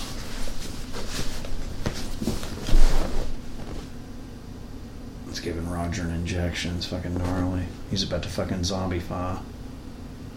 Put a fucking bullet in his fucking head. They should go ahead and do it and get him out of his misery instead of letting him lay there and suffer. Never understood the point of that. Do they think he's actually going to fucking get better? It's like he's been bit twice. It's kind of stupid if you ask me, but whatever. Nobody did.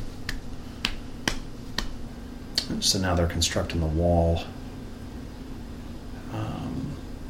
that they used to hide, where they're up hiding in their little nest inside the mall up there, where the security office is, I believe. Again, in my opinion, I think he tries to do too much with character development in a goddamn zombie film. I don't really think there's any point in it. Maybe it's what the people in Walking Dead inspired them. They're like, we need to do hours and hours of drama surrounding this. It's like, well, it is what it is. It's just like the same thing. I'd go in there. If he really cared about Roger, he'd just put a bullet in his fucking head. That's Sorry, true. guys, I had to take a Dawn of the Dump. No, you're good, man. But you know what I mean? It's like they're just laying there letting him die. It's just, I don't know. There's some downtime here. I apologize. I just didn't have much to say. They're just putting on the pile here. That's pretty nasty. They even had the bikers show up yet. You gotta be tired. I feel like I've been beat with a bat. Oh, yeah. You think we can troop it out? Where are we at in this thing? It is a long movie. It is. Yeah, we've never seen the bikers yet. That's not even the midway point of the film. Yeah, well, that's almost over. How about 50 minutes. Another hour to go. We can do it. If you want. Yeah, we might as well. This is just a brutal part. I mean, if you really think about it, brutality is not always just the gore and stuff like that. I mean, just putting yourself, I don't know if you do that in films when you're watching, you put yourself kind of in the position. Me? Yeah. Yeah, for certain sometimes. ones. I think To me, that's what I was just saying when you were for the good when ones. you were like, dropping a hot log. I was saying that it's just bleak. This movie's bleak. Like it is. I mean, If you people want to actually- talk about something dark or morbid or anything. This movie just feels morbid to me. It always has. Look, people won't really get it if you're watching. That's really funny. People don't really get it when you're watching Walking Dead because you got these people, samurai, swords, and they can just fucking do karate moves and kill zombies and stuff. And they're just impervious to dying. But on this shows more of the reality that you don't think about of a zombie apocalypse because, you got this guy, he's still wanting to shop and he's fucking eating and he's still, this part was always really funny because they're just like doing what I would do. They're just looting everything and she's skating. That's fucking weird. Me and the doctor would be playing fucking hockey on that. Right? We would. Get that cripple to come out there too. Wheelchair fucker come out there and play some hockey with us. It'd be awesome. But, they're showing all the little fun things now at this point. This is where the movie gets back to being really entertaining. But before it, they're showing...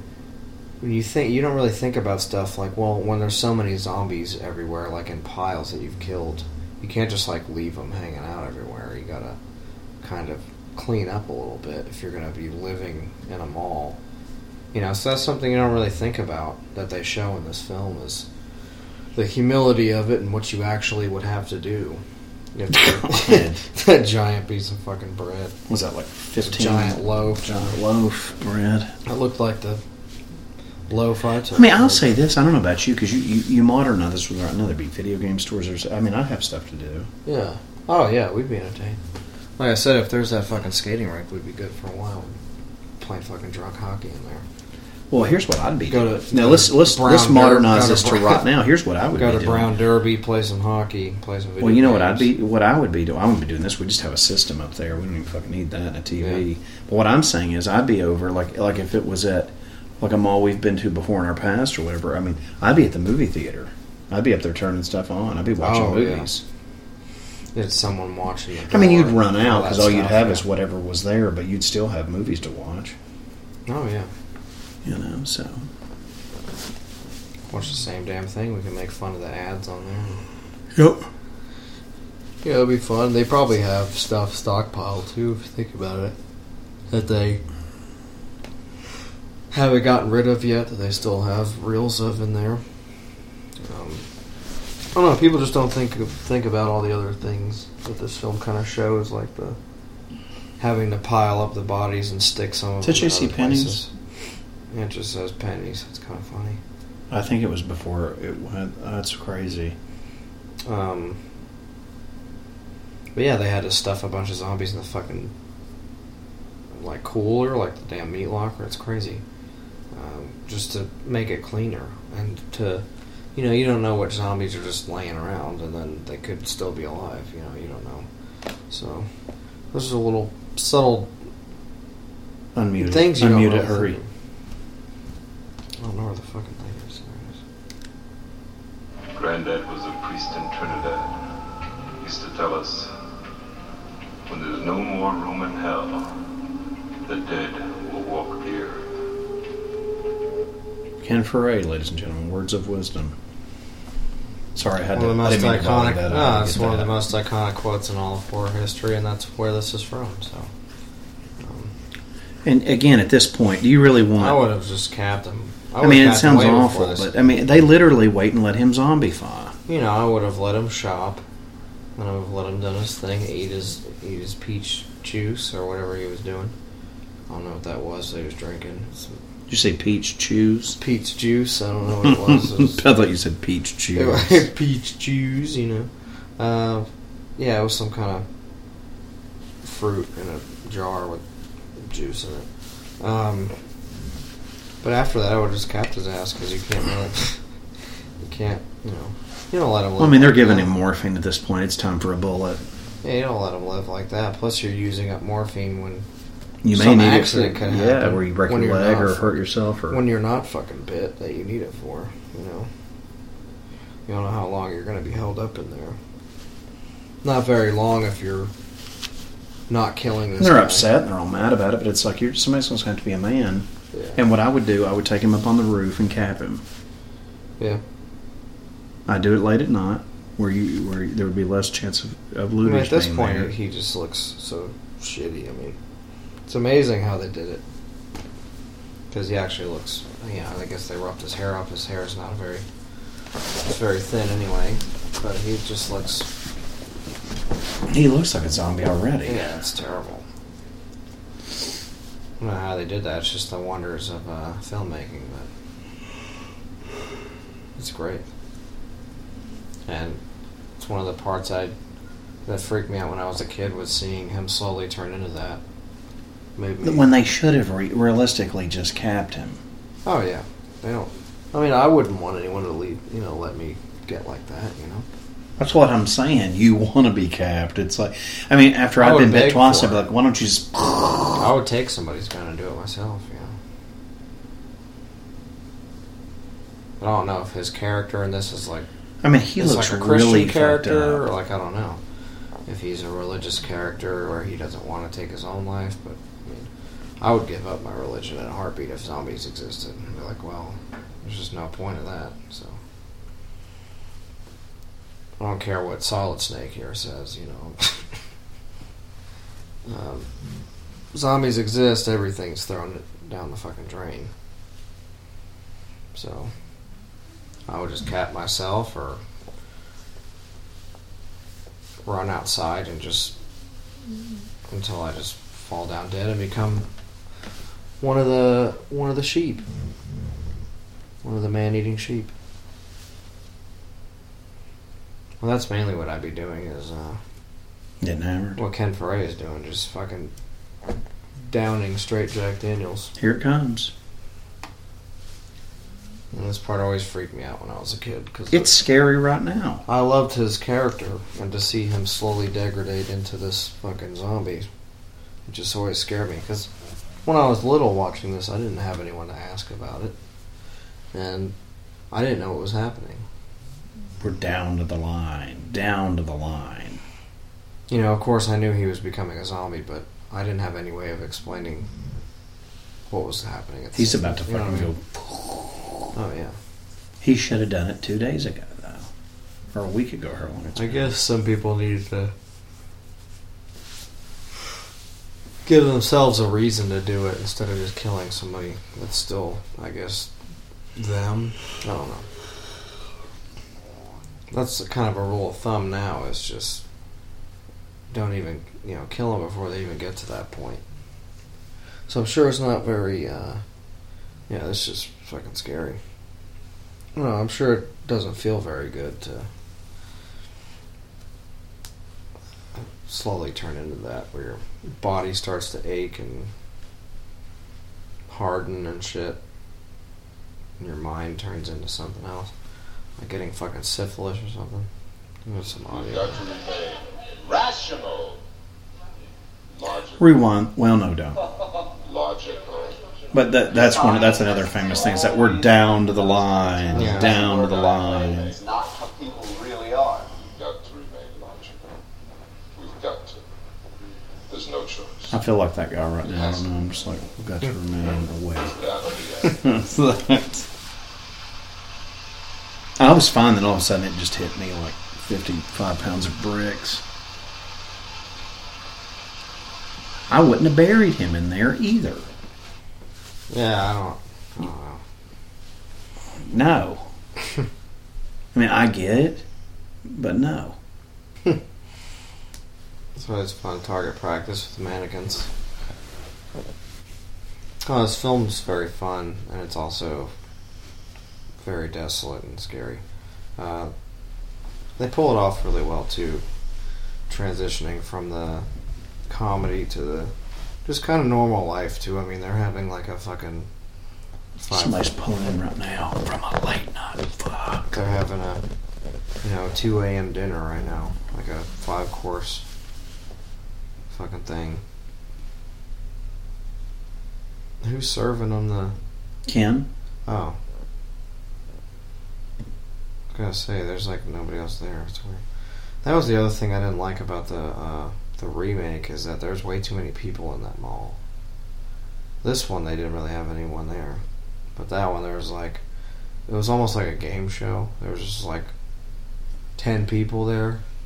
Like, let's see who can survive. It's Bob and his sister Jill. And there's, you know, just all these fucking people in that movie. I shouldn't have, you know. It feels... it feels a lot more human in this film, the way that they made it, because there's not really any people to watch each other's backs, and in the other one, there's just so many of them. Ugh. And the characters all suck in that movie, you know. Yeah, it's just I didn't want any of them to live. That fucking Guido guy, and he's porking that chick. He's like, I don't know. That movie's just the terrible. guy from Modern Family. That's I hate that fucking guy. I don't like him in anything. And then, I don't know. The way they just did it was just... I mean, look, it's a horror movie. I'm not really supposed to like any characters. If it's a slasher... I hate Sarah Pauli, dude. I really do. If it's a slasher, I'm not supposed to like you. But if it's a zombie film where it's all about survival, you're going to have to give me people I actually want to survive. But that film, nobody... I wanted everyone in that film to die, and they did, so... Well, that looks like they had fun. I don't think I've ever looked like that after sex before in my life. That's just really bad. Now, if you want some Mr. Skinless to not whack off to, you can 1 hour and 35 minutes, 5 seconds, or a little bit before that maybe, you can have some nasty Galen tits, Galen Ross. Because she's just not attractive. But if you're into that sort of thing... Is she pregnant? No. Maybe, I don't know. Surely not after like 6 hours of what looked like regrettable sex, so... I mean, surely, if you're in a zombie apocalypse, I would have felt like $1 million after getting laid. Because he's lucky to have been paired up with her to even get any of that. Yeah, I don't understand that. I mean, they just look like... I mean, I guess since that dude just died and, you know... see what he's doing, I think, smart. He's trying to stay in shape. He's probably also drunk. Because that's all he's been doing. Just fucking drinking and playing tennis. But yeah, I don't know. They did just kill, what's his name off? Roger. And then they went and got some. But, you know, what else are you going to do in this? That's what happens. People die. You shoot a lot of people. You get laid. You should feel good about it. Because at least there's something positive going on. But, yeah, never looked like that after sex in my life. So I don't know what's going on with them and why they can't appreciate that. But maybe they couldn't get off. I don't know. That would be my guess. He probably couldn't get hard or something. There's no Viagra in the mall, so he was fucked. And Limp boy instead of yeah. He was like, I should have told you. It's wheelchair fucker because he can never get hard. He was like, I should have told you I had ED, but I didn't want to be embarrassed, so I guess maybe you can flick your bean while you look at my flaccid flyboy pee-pee.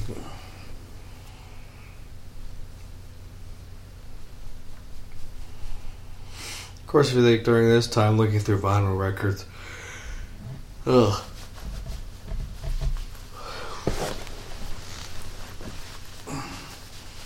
It's another thing. If you're trying to just look through, Damn it.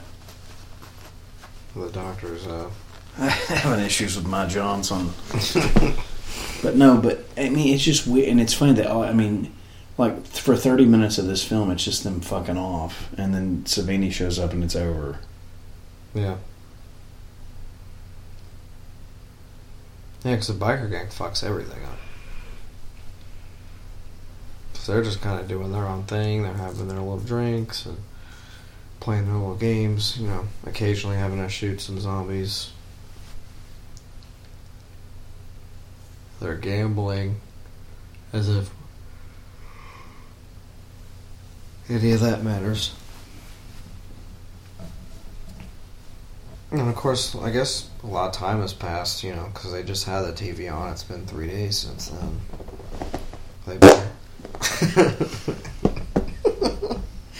Fred. All they've been doing for 3 days is having regrettable sex and gas.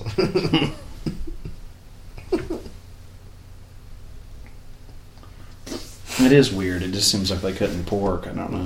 It's really strange. I never really thought about that scene before, but it's actually funny. It almost also makes you. It almost also makes you wonder if you know, if Ken Frey didn't pork her. Probably. He's just hard up, or he does a wheelchair fucker. He face fucks her. She's like, "Look, I think you're really cute, Flabber, but you're just not. You just don't have a big black con." He's like, "Let me empty this fucking 4-month-old sack." He's like,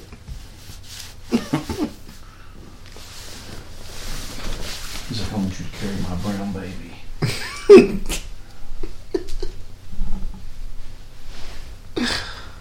Oh man.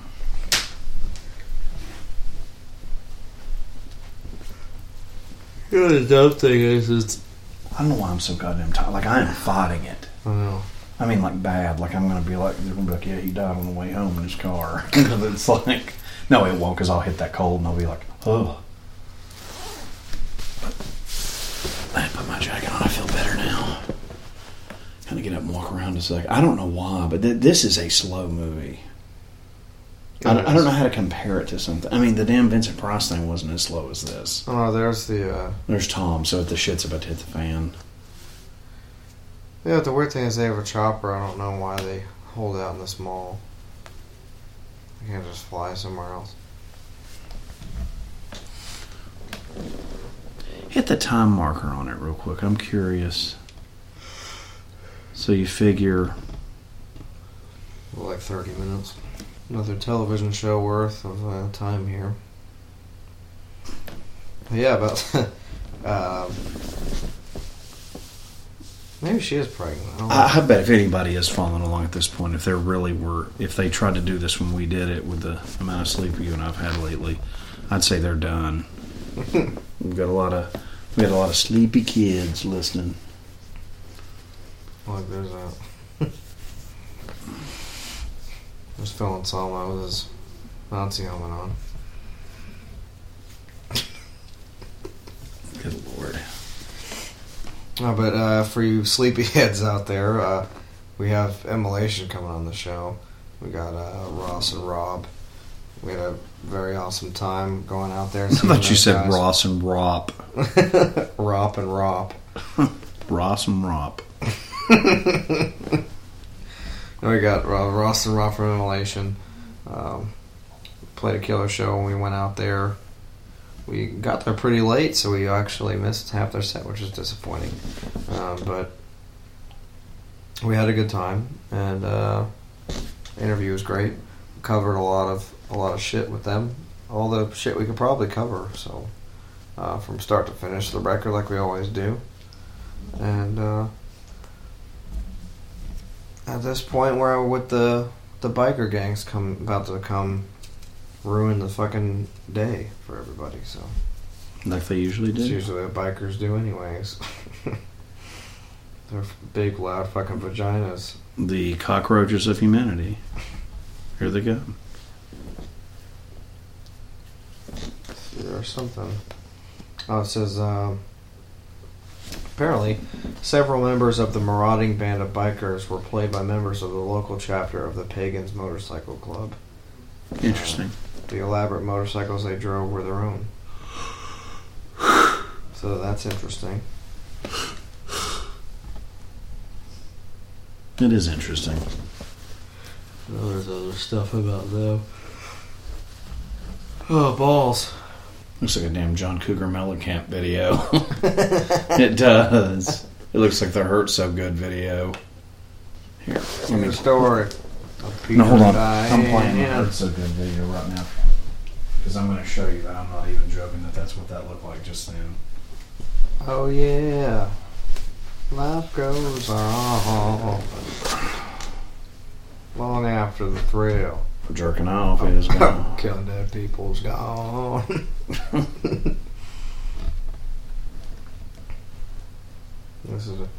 In addition to the lead biker Blades, Tom Savini plays a zombie who breaks the window of the truck and is shot by Roger with a revolver.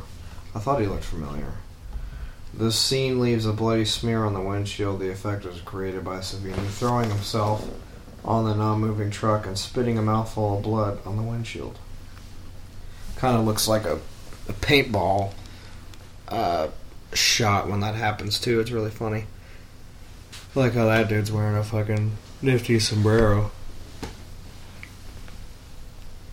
So yeah, these are the real choppers, these guys. So they've got some crazy looking bikes on this. Wow. And here we fucking go. They're just mowing down with these giant bikes. That would be way too scary, just driving a motorcycle into a zombie, running him over. I couldn't do that.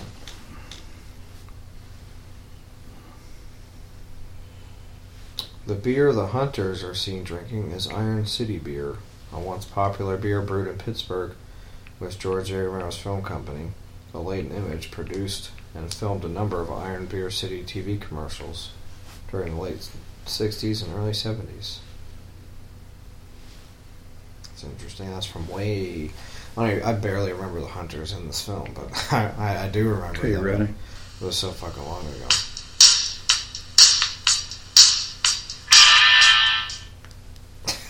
You want to go back to that fucking scene?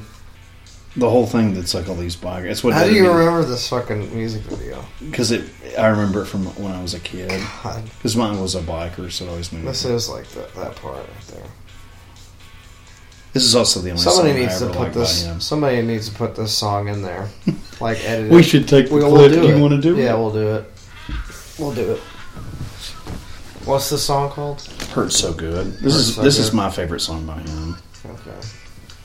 Well, guys, you will see a Phantasm version of when the bikers show up. The Immolation leave the guys music are gonna be up. Turn it up and watch this.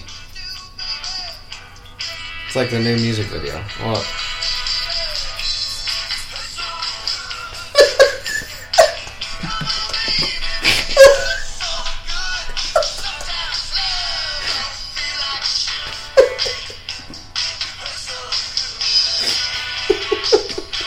It's perfect, isn't it? Yeah, look. Sleep deprivation, it'll do it for you.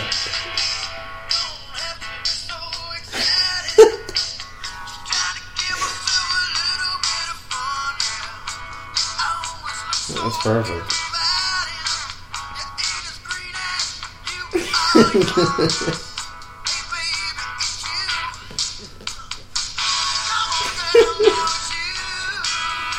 This all seems really funny. I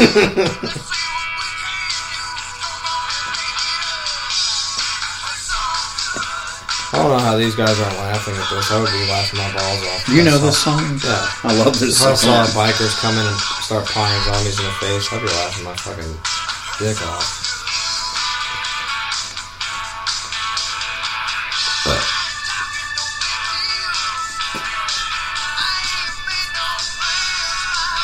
that was very territorial. I mean, they probably could have made some deal with the bikers. I don't see why you would just, like,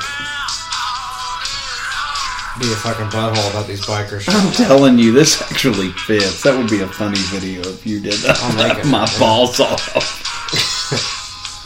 Phantasm presents. And the song kind of explains this film. It's funny. If you listen to it. Seeker's Look. Wow.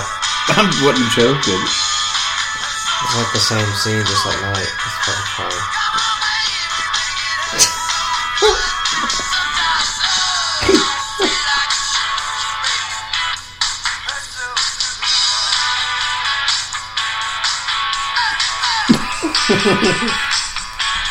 That is awesome.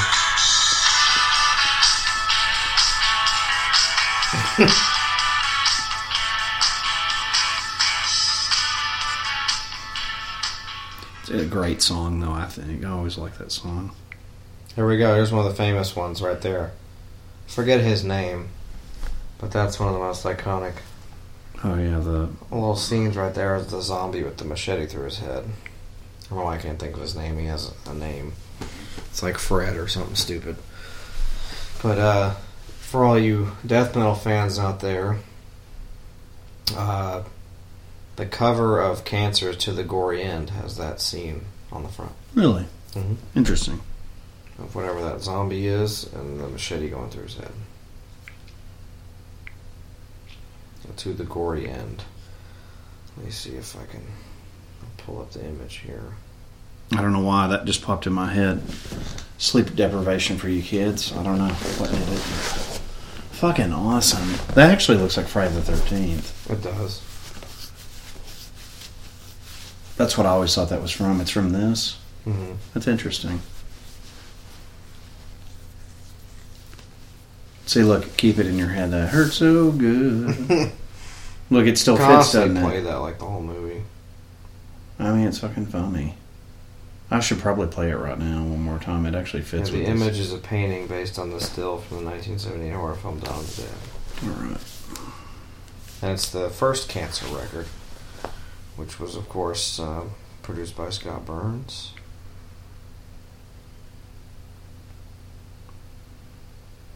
It's a great record. One of three that's really good by Cancer. It's recommended. It's ironically, being as we've done 2 episodes in a row tonight.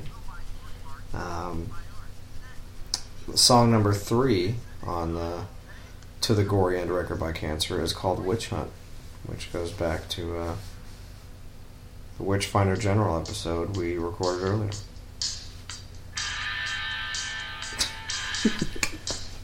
You can just do it like the whole fucking film from now on. Like once they show up, this is like the biker theme. It's fucking hysterical.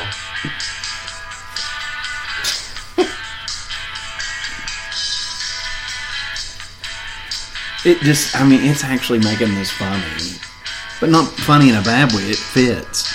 It's like Tom Savini's George wanted thing. this to actually play out more like a comic book. Which I guess the studio considered it they considered this to be more of a comedy, but it's not. It just kind of plays goofier than it's supposed to.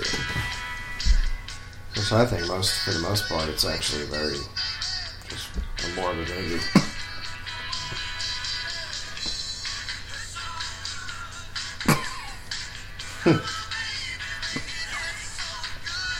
He's about to hurt so good.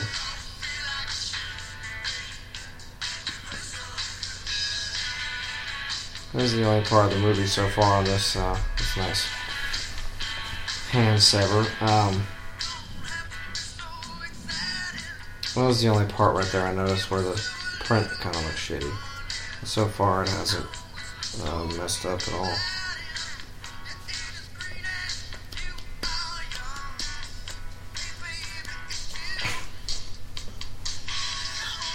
It's funny. I don't know why it is right now, but it's just funny. What the hell just happened to him? They just shot him.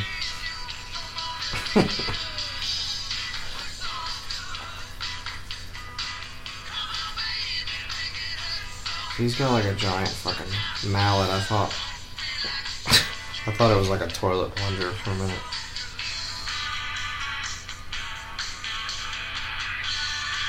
There goes Tom.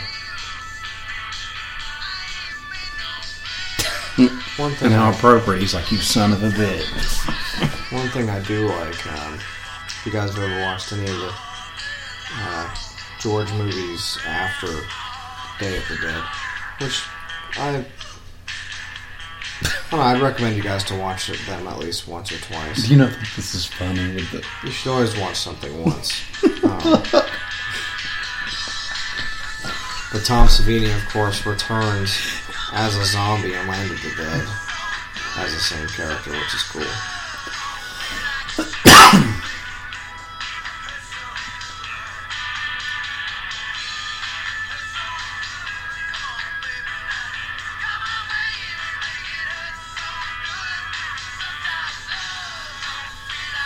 There you go.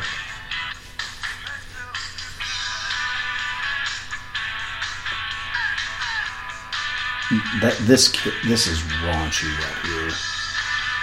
There's a bunch of them, eh? Do you remember this? Yeah. Pull it off while it's still on there. At full pressure. They pull his arm off. It's fucking...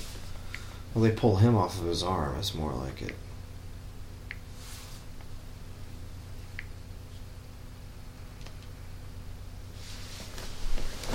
We're pretty damn close now, so...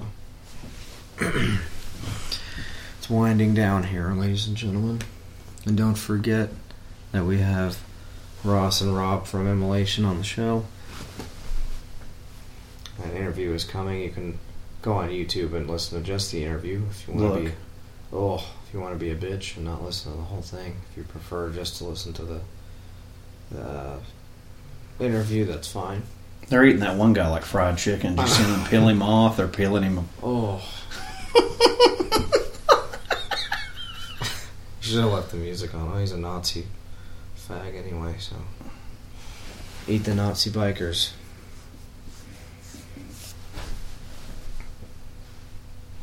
Yeah, I never understood why that biker thought, hey, I'm going to stop and get my blood pressure checked when there's zombies running around. Like fucking meth or something.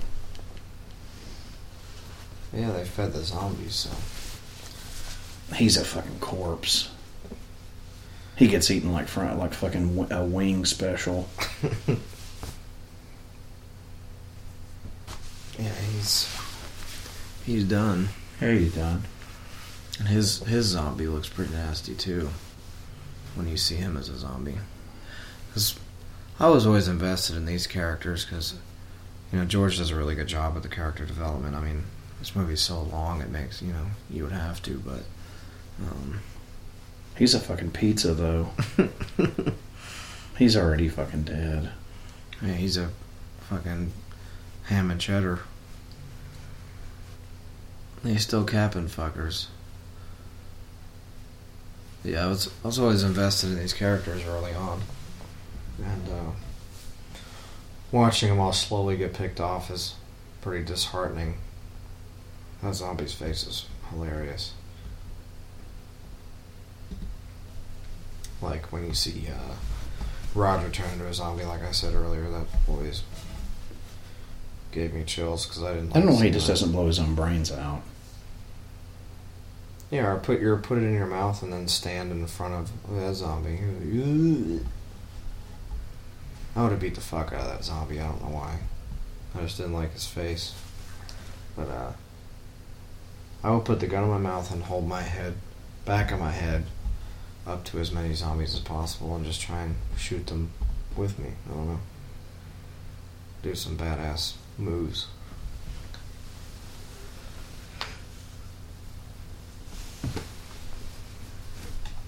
Just, I don't know. If people get eaten by a zombie, I don't know how you don't, at that point, have the courage to just blow your brains out. I think he's just telling there. He has to know that he's a fucking corpse. Or they're just going to go through the same process again like they did with Roger. I don't think he wants to. Yeah, that was always really nasty. The arm is still in there checking the blood pressure. It's pretty awesome. Nice little scene there. And then two other zombies are fighting over another arm. Doesn't something happen where he's like going to kill himself and then all of a sudden he's like, no, I'm going to live, and then he runs? Yeah. It's like I said, it's been a minute since I watched it. He puts the gun like in his mouth. And then I think Flyboy shows up as a zombie. I think that's what happens. Interrupts him. There's that bar right there again. I think it's so funny that the zombies will go there. It's crazy. There's a bar. This mall actually looks like one of those malls we went in Atlanta on our trip last year with Jens. Remember? Yeah. Doesn't it? Those stairs and the... Well, this is the... and there's Flyboy. There's a new figure of him coming out, which they've made so many of them. Does he look like that? Yes. I think it's pretty cool. I have no interest in buying that, though. But they've made figures of him already. That's what You I said don't it's get. NECA? Yeah. It's weird. There's that one. There's that flannel zombie that's in the beginning. I definitely don't want that. No. I want the living characters. I don't really care for the zombies. You know what I want to see a zombie? I want to see it like get shot, and that's it. Yeah. I want a figure of it as a zombie. You know. Although I would see it. It would be funny watching a zombie riding a bike around and shit.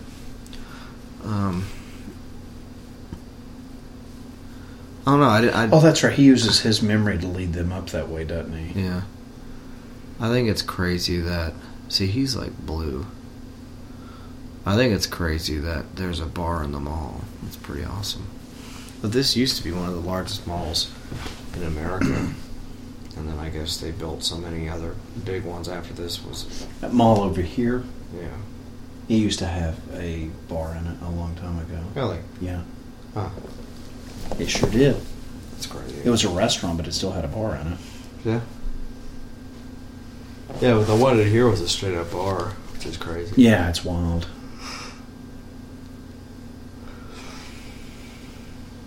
And that Flyboy ends up being a fucking asswipe because he... That's what I'm saying. He's Leads a away too. rat turd. He's ugly as sin, too. He's like... That always pissed me off. Yeah, I mean, I don't like him. I didn't like him anyway. Especially I for thought he was Ken's kind of a sake. butthole. Oh, it's getting really close. Go ahead. Find some dialogue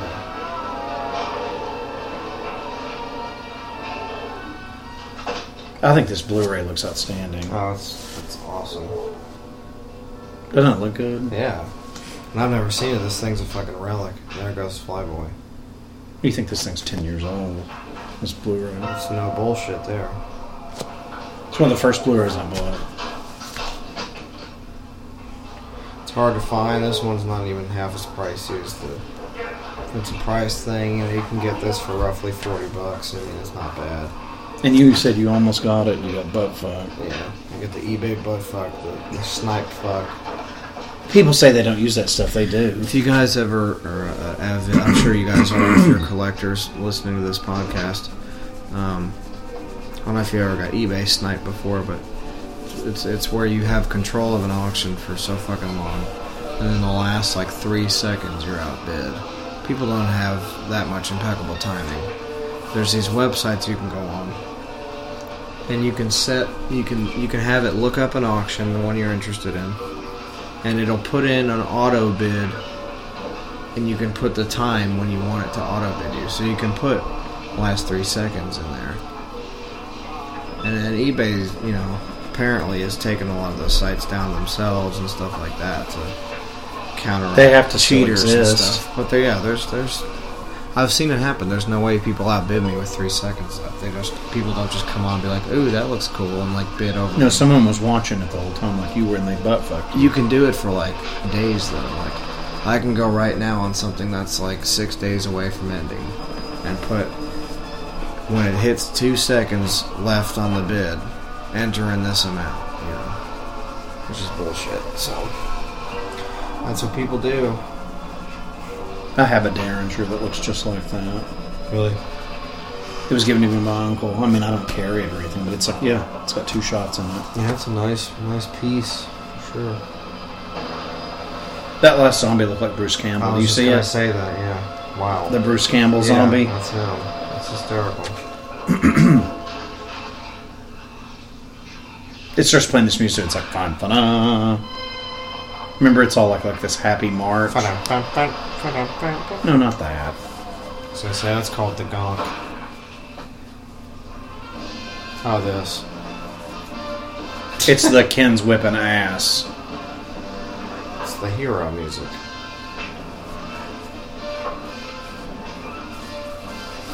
See, Ken doesn't give a fuck. He's getting out of there and he's not getting bit. Nope, and he doesn't.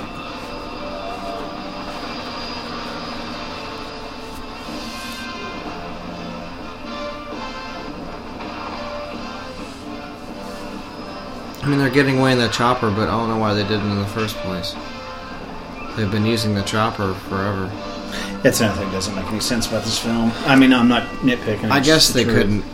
There's Bruce Campbell. Yeah, I guess they couldn't. They thought they could sustain there and live there comfortably without having to, because, you know, they just wanted to settle and go somewhere. They thought they could be safe, but I wouldn't think a mall or anywhere that's like heavily populated, zombies or no zombies. This is also like the Dawn of the Dead. Dawn of the Dead is like the I messed up my thing, Good, the Bad, and Ugly of the Westerns. It's just long and it's direct and it's epic. There they go, safe and sound. First film, very morbid ending. This film gives you a little bit of hope. Yeah.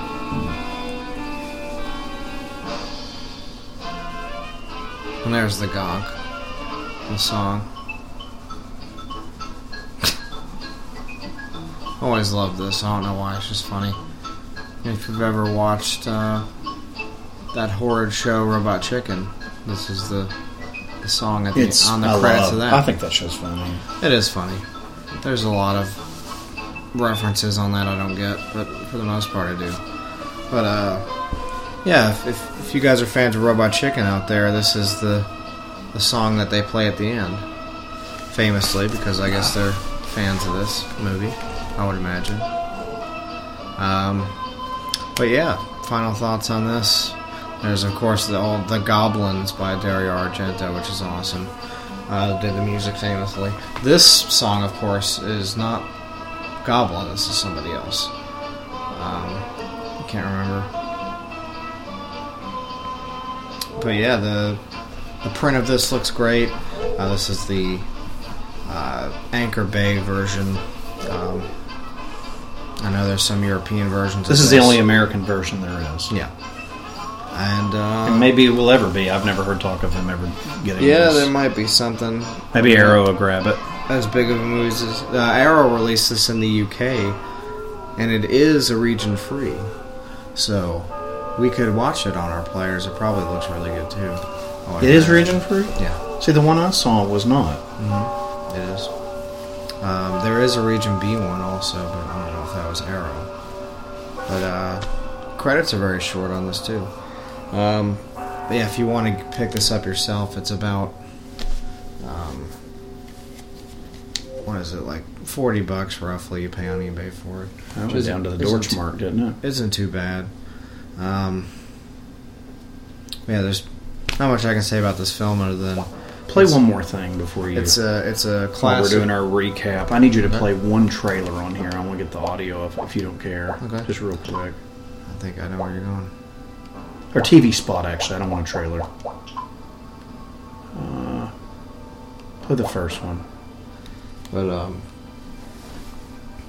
what was I saying? This film stands the test of time. It's a benchmark for all kinds of things, for indie filmmaking, for gore, for, that goes with special effects, for stunt work, for... It's a great movie. Location, for... I just tired. Yeah, for... Sorry. Horror movies, just for...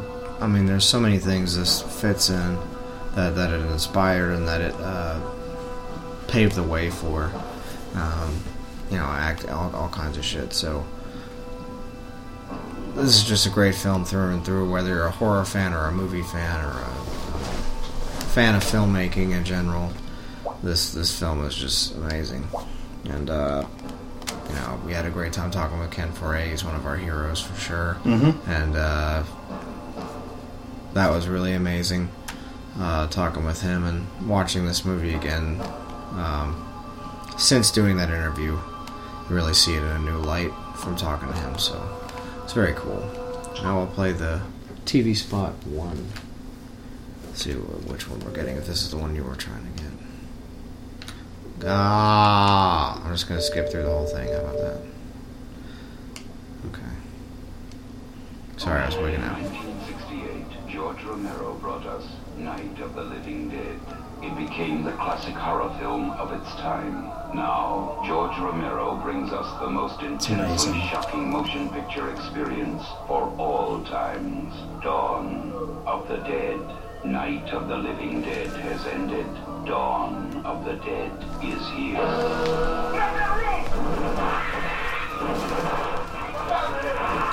It gets up and kills. The people it kills get up and kill.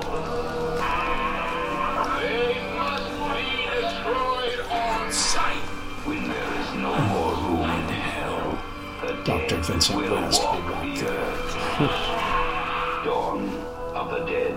This picture contains scenes of violence that may be considered shocking. No one under 17 will be admitted. Amazing. Nasty. It's fucking awesome. It's one of the best fucking previews ever made, too, is that. Oh, it's amazing. Ross A. Dolan's Dawn of Possession. Yeah, it's it's beautiful. And, yeah, it's not much else. That's it. That's all I got. Immolation's next. And you can pick up Atonement from Nuclear Blast Records, February 24th. Got a chance to listen to it. I really enjoy it. Go see them on tour. They got a long way to go on this tour, so go check them out. Go pick up a copy of the new record, buy some merch, do what you gotta do, support Immolation. And you can support us and them at the same time by listening to this interview. Or go on YouTube and do the same. However you want to do it. Give us a like. Follow us on all other social media shit. Twitter, Facebook, Instagram now we do have. So YouTube, you can go on there. All of it /Phantasm or @Phantasm Podcast /Phantasm Podcast. However you look up, that's us. So thank you guys for listening. And hope you guys enjoyed. And as always, from us here at Phantasm, stay fucking gory. And enjoy Immolation.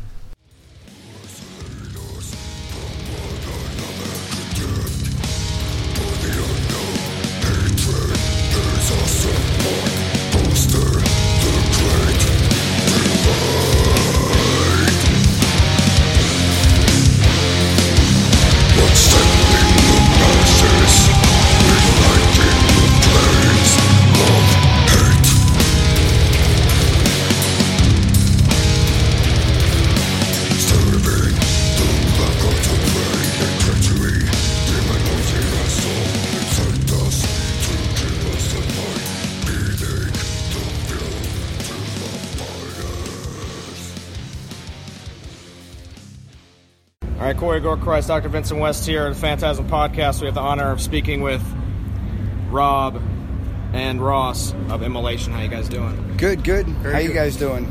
Awesome. Got to catch you guys a little bit. Sorry Cool. about that. Cool. And, You traveled away, so Right. it's okay. We did. Get a pass for that. Saw the last half.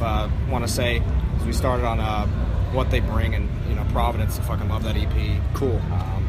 Hard to find. I guess if you see Immolation, you can grab it. But Yeah, because it was a limited thing that Cyan AV did. So we had them when we toured for that. They gave us a few thousand to hand out. We gave them all out. It was a Right. free release. So now we have them. We just pressed them up on our own, so the fans could have them who didn't get it. On That's that good run. shit. Yeah. It is. It's really good. Cool. And if you want, if you don't mind, we do a brief history of Immolation for the viewers, for the listeners out there. We started in '88, and we got on this tour, and The briefest brief history we've ever had on the podcast. Yeah. Well, Bob was in Rigor Mortis. When did you guys start? 86, 87-ish? Yeah, we started with Rigor Mortis from New York, not the one from Texas. Right. And, Which released shout like out a to demo Bruce and a half, and then once that broke up, we started Immolation, and did a couple of demos, put those out. Next thing we knew, we had Roadrunner get in touch with us, and kind of ignored them for a while. And, Yeah. Because we didn't think it was like, You guys- they don't want us. You guys did a split with Mortician. Somebody put that out. Somebody did that. Really? Yeah, Oh, it wasn't okay. like sanctioned or anything. It was kind of Okay. like a bootleg thing, but it's cool. Cool. Yeah. Now, the scene at the time when you guys were starting, so it's you guys, was Mortician already doing stuff? Was that Not at the very beginning.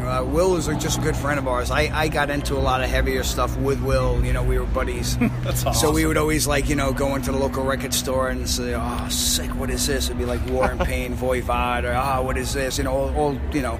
So we came up together. So when we started in '88, Will was just a good friend and a fan, and it wasn't too long after that you know he got the bug to start doing something, and then you know He was like, I see these guys doing it. I'm Yeah. going for it, you know? well, it made sense because he was Yeah, he was into the music, great, just you know. as you know as much as we were. He was very passionate about it. So Suffocation around the same time? Is that somewhere around in there? yeah, like a little after we started, I remember we were already pushing the first demo, the second demo, and we did a road trip out to Milwaukee. It was the first time I met Josh, and he was pushing the band. You know, he had a demo they had just done, so slightly after, you know, but around the same I was trying to general figure out time the frame. because I know you're all part of that scene. Yeah, It's yeah. Some of the best stuff, I think. Which I'm from Comac, actually. So Yeah, Corey's you know in New where Yorker, that's at. so. Oh, okay. Over like Center Reach area. Okay. Yeah. Long Island. Yep. So Dawn of Possession, what a hell of a debut, that thing. Yeah, cool. yeah, I mean, it was our first one, so that was kind of like all the demo stuff, plus, you know, a few added features. The old ass patch on here. That thing cost some money, man. Yeah. That's the 91. That's old school. Blue Grape. Yeah, that's really old, man. That's the original one, too. And I have the bootleg of it that's got the yellow on it. It's a really nice That was bootleg. the days Oh, where- cool. I think Not I've this seen one, that. but I have the other one. Yeah, I think I've seen that. I was like, You know, why not? Basically, he did like a little sketch, and next thing we know, we had the finished product, so there was no going back. You know, a lot of the stuff at that time, the first few records were like, this is it, and that's it. You know what I mean? Pre-internet. There's no Did like... you, now, with Dawn, did you all record, was that recorded in New York? Or? No. It was recorded in Berlin. No shit, I did not know that. I had no idea. So yeah, so we got to go over there, and, you know, where like guys like fucking Voivod and Sodom, and he did a ton of shit. Tankard and what else? Just I love all the drummers. yeah, just no, I don't think he did Destruction. Yeah, but yeah, he did Pleasure to Kill. He did. That's right. He did Voivod. Yeah, awesome. Their Wind was on our first... That's the Wind and Burial Ground. The beginning of Really? Oh, hell he yeah. did Pleasure to Kill. Yeah. Harris was like, you're using Creator's Wind. That's amazing. Totally. So that was cool for us. I mean, Yeah. we're like, you know, huge And that was fans the of first all time that we were earlier in stuff. Germany, really. So it was kind of like an interesting experience to go there, be in Germany for the first time, doing our first record for the first time. You know, so it was pretty overwhelming in one way and very cool in another. You know, so yeah, it was pretty cool.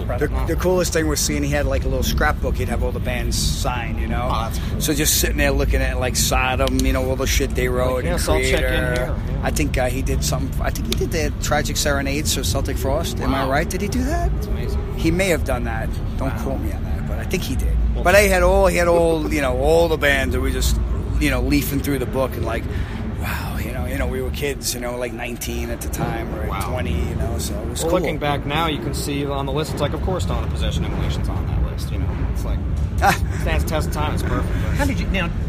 I know at the time a lot of bands using Scott Burns and all that stuff. Was that ever thrown across the table? Yeah. Or did y'all immediately? We were given a choice between Scott Burns, Colin Richardson, because at that time he had just done, I believe, the second Carcass record. Oh wow! And Scott Burns. And Harris Jones. And Harris Johns, yeah. So, you know, we went with Harris Johns because everybody was doing the Scott Burns thing, and nothing against that production. I mean, he was a fucking amazing producer. We just wanted something totally different, and we felt our roots were more connected to that earlier, darker German thrash, like the Creators, the Destructions, the Sodoms. And they took thrash into that darker direction where thrash was getting kind of happy and kind of, you know, jumpy and that kind of stuff. And, you know, these were bands that were really going in that darker direction that we liked, you know. So we were like, yeah, you know, that's the guy we want to use because of all that stuff. So that was our choice right from the get-go. Awesome. We're like, that's the guy. That is. That's really Yeah, it was definitely a good choice. Yeah, and he was super cool, and it was a great vibe. Like we just said before, it was just cool to be there. Like you felt like you were in a place where, like, wow, all our inspirations had at one point or another come through here, you know. So that was cool. Well, that is. Yeah. The touring for Dawn of Possession. Did you all do a lot of touring for that, or did We did the one tour right when the album came out. I think we ended up getting on the Massacre and Morgoth tour in Europe, and that was like the biggest tour of the year in that kind of music. Yeah, so huge. And we just happened to get on there because I think Devastation couldn't make it. Yeah, Devastation from Texas. We ended up getting on there, and you know, it did really good for us. So it was great. We were like an add-on, so they were like, "Hey, you want to do this tour with Massacre and Morgoth?" And we were like, "Yeah, fuck yeah!" Our first tour in Europe. Yeah, it went really good. It was like a huge tour. It was, every place like was sold out. It was like kids today still like talk about that tour. We'll come through Europe and like, "Wow, that tour you guys did!" Like older guys like us, you know, kids, not kids anymore. So that was cool. And then we did the tour in the U.S., which we booked ourselves. Awesome. And we took Agoraphobia out with us. So full circle now. Alex Spooks is now in our band, and he came out with us back then. That's wild. Yeah. So pretty funny. Awesome. And then Here and After, which you guys recently had, I guess, 21 years ago. That record was. Yeah, someone just texted mid-February, me. I guess. Someone February Metal Blade, I don't know, we can't keep up with that, but Metal Blade put out those 3 records in vinyl form, so that was cool, you know, reissued, so that was nice. And good timing with the new record and everything, so that one took a while to come out, though, because we had a 5-year gap in between it. And that was just because we left Roadrunner and we didn't have a label for that whole time. So we were still doing shows and doing shit. We did the Stepping on Angels thing at that time. We got that together. So we were active, just that we didn't have a label to put out any new shit. Right. We were failing for 5 years, and then luckily... we failed. Well, I think it was because as a young band, our expectations were very high, and we were green as hell. And, you know, our expectations of the label's role in this whole mess was not realistic, you know. And, you know, but we were green. We had no idea. So we learned, you know, pretty quickly that, you know, you have to work even harder now. You know, it didn't get easier. You have to work harder now for the second release, and you know, so not that we were, you know, opposed to working hard, but just that you know we were a little disillusioned. You know, so that's kind of why. So we went down to Roadrunner, and you know, we just told them, we're not happy, and they actually let us out of the deal. We had like a 7-album deal with them. Wow! And we went down there, and we said we want to call a meeting, and we went down there and we talked to Monty and the guys, and to this day, we're still good friends with Monty. He's a killer. He's a really cool guy. He works for Nuclear Blast now, so it's kind of ironic. So you can't shake us, dude. You can't shake us. But he's a super cool guy. He's a good friend. And to this day, he's like, man, I still can't believe that we just let you guys go like that. He's like, you're the only band that ever happened to. And I was like, well, you know, whatever, you know. But I mean, you know, who knows what would have happened if we stayed with the label? You know what I'm saying? You know, it's weird growing up. You know, that label and everything that was on there. You guys.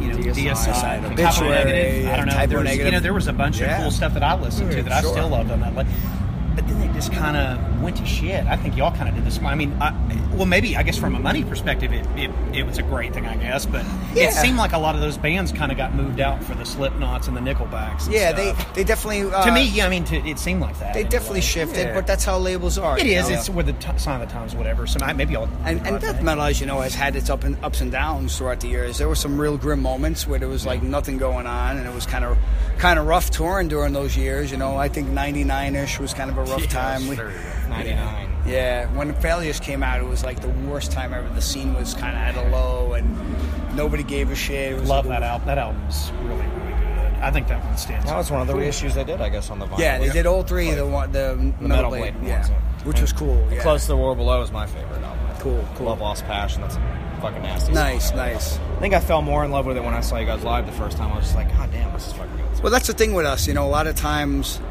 what we do doesn't click until you see us live. And I've heard that from a lot of friends of ours. You know, I have a couple good friends who are like, you know, they'll like the record, but like, wow, now it makes sense. You know what I'm saying? And, you know, I guess our productions are always very different from album to album. So, you know, some of them are very lo-fi. Some of them, you know, but it is what it is. It's dirty, it's raw, and, you know, that's kind of, you know, but we always got a lot of shit for that. So we've improved about that. Yeah. And the Metal Blade, we'll just kind of sum all that kind of get together. Was there a tour that stood out back then for you guys that y'all got to do? Well, Cannibal Corpse took us on about 4 different tours, so that kind of like that's awesome. put us back awesome. They saved our career pretty much single-handedly, and then 6 Feet Under resuscitated we went on us. a couple of shows with them. So we pretty much were at that point where, George was first in Cannibal Corpse, so we were out with them, and then. Chris was just on his own. We're out with them. So it was, that's cool. It was so funny. So we got to hear both sides of the story. So so that's awesome. We just had Chris on last week. Oh, cool. Yeah. So it was cool. I mean, we did 5 big tours for that. Here and after. So it was kind of like a boost. For us. Sure. After 5 years, we needed that. So those tours all stood out. They were all killer tours. Failures. We did some stuff on our own for Failures, which was a huge mistake. But yeah, it's like we go over there the first year with the first record on one of the biggest death metal tours. Then with the second record, we go over like 2 or 3 times with Cannibal Corpse, big shows. Then we're like, all right, we'll go over with this album now. And meanwhile, it's like, it's 3 years later. It's our own tour. We have like some band opening up for us that has nothing to do. We never heard of them before. It's just like, nothing against them, but it was like not our kind of music. So it was totally low. And it was just like, fail. We got there and we were like, wow. We were like, wow. So that was like Failures for reality tours, check. Yeah. Were they just that's how it goes. Well, they just weren't like great. They weren't attended that great. They were just, it was like low turnout. We had a couple of good shows, but we had some good shows, but there was a lot of like fucking lemons. You go to Europe now. Do you find it's different? Yeah, I mean, now, we have a lot more years under our belt. So we go now, it's cool. We can headline or we can support. It's always pretty killer, so. The festival stuff, too, I guess. Yeah, the festivals are fucking awesome, man. The festival, think about it. You're playing to more kids in one show than you would, like, almost a whole tour, Yeah, so it's pretty wild, yeah. And it's fun, especially when we get to enjoy them. Like this last run, we were at the Brutal Assault Fest, which we played at least 3 times, I think. Oh, wow. But this was the first time we had enough time to actually go around and check the fest out for like a day and a half because we were there for a couple of days, So that's cool. Nice. Yeah, the fests are awesome, man. They're very cool. So we enjoy that. You get to be fans too if you have downtime. Yeah, to see some absolutely. bands you guys like. And then we see a million bands that we know we haven't seen in a while. Everybody, that's like, fun. Oh yeah, you always run into people like, that. Goldor, Gruesome, Grave, Dying Fetus, these guys, this is cool. It's very cool. That's funny. Now, what were for any bands that you saw that you were like, fuck, we got to go see this band? If you haven't seen, you saw overseas, or? Yeah, I can't think of any offhand. I've been to so many fucking festivals, but it was cool to see My Dying Bride here when they played in Maryland. That was cool. I love My Dying Bride. So, cool. And they don't do much. I hadn't seen them since that Gods of the Sun tour when they did some stuff with Dio. I saw that in Kentucky, that same tour. And they had Martin on violin. That was and killer. I don't know that they'd ever been back down to a tour anyway. That's probably, I think that's the only time that was they the last time. Yeah, they're like States. I don't know. Aaron was at the same. He was hammered when I saw them. He was real drunk. Yeah, they were great though. Yeah, they were twice. fantastic. They did 2 headlining shows that run. I think Ronnie was touring Angry Machines. I think. What's that? Angry Machines is what Ronnie was touring. I think. Oh, I couldn't tell you. I don't even remember. You're probably that was the right, first though. Dio show where I actually paid my own way. My uncle took me a bunch as a kid because I loved Ronnie. That was my first metal show, Dio. Last in Line tour. Yeah. Oh, fucking name. That's amazing. Dio and Dokken. Oh, that. Oh, yeah, that's melted, man. That was that's killer. That was awesome. That was my first metal show. Wow. Yeah. But yeah, so the Metal Blade thing. When you guys left Roadrunner, when you go to Metal Blade, was there other offer? Was Metal Blade the? We actually had interest from Nuclear Blast. At the time. Even back then, that's cool. Yeah, and then we got the offer from Metal Blade, so we were kind of waffling, and then we just went with Metal Blade because we knew the Cannibal Corpse guys, and we were like, oh, that would be great, and so it was like that kind of thing. So we're like, okay, well, let's go with them. Nothing against Nuclear Blast at the time, but so we did the 3 records with them, and then we left them and went. Well, we signed with Listenable for the next couple of records in France, and we licensed it those 3 records here to Century Media. Right. So that was, I guess, what, Unholy Cult, Harnessing and Shadows. Shadows and Light. Yeah. And then the Olympics, is that the same thing? Because I know it was Olympic. You're right. You're right. Yeah. It was Marty from Olympic. Under Century Media. Yeah. Yeah, because I remember I had like that. And then what happened was they absorbed all the Olympic stuff. Yeah. Okay. And then we were one of the bands that Century Media actually kept. And we knew Marco Barbieri, was a good friend of ours from back in the day. Awesome. And he's always kind of like crisscrossed with with us throughout the years, and always kind of like jumped in and helped us out, during those times we crossed paths. So he's always been a good friend and like one of those people that has always helped us out throughout the last 30 years. Awesome. That's good. So he arranged it so that we would be with Century Media for the duration of the term with Listenable, so that the contracts would end at the same time. So if we wanted to move into something different, we could. Smart, yeah. So that's how that went down, and then we went with Nuclear Blast after that. Once our deal was done with Listenable and Century Media, we really needed a stronger presence here in the States, because although Century Media is big here, since we were licensed, I think they were reluctant to put a lot into us, and Marco had left the label at that point, he was done with them, and it was kind of a weird place for us, because we were just not getting, we felt the push we needed here in the States. Sure. So when the Nuclear Blast offer came around, we jumped on that. We tried to make it work with Listenable, but I think all roads pointed to Nuclear Blast just because, they were the label. They had the presence. They had, everything behind them that we needed. So, and it was the best move I think we've ever made career-wise. I mean, we made a lot of fucking fail moves, but this was probably the smartest move we've made, and we're happy. So, and then in comes Majesty and Decay. Which yep. What a fucking return to format. Damn. Cool.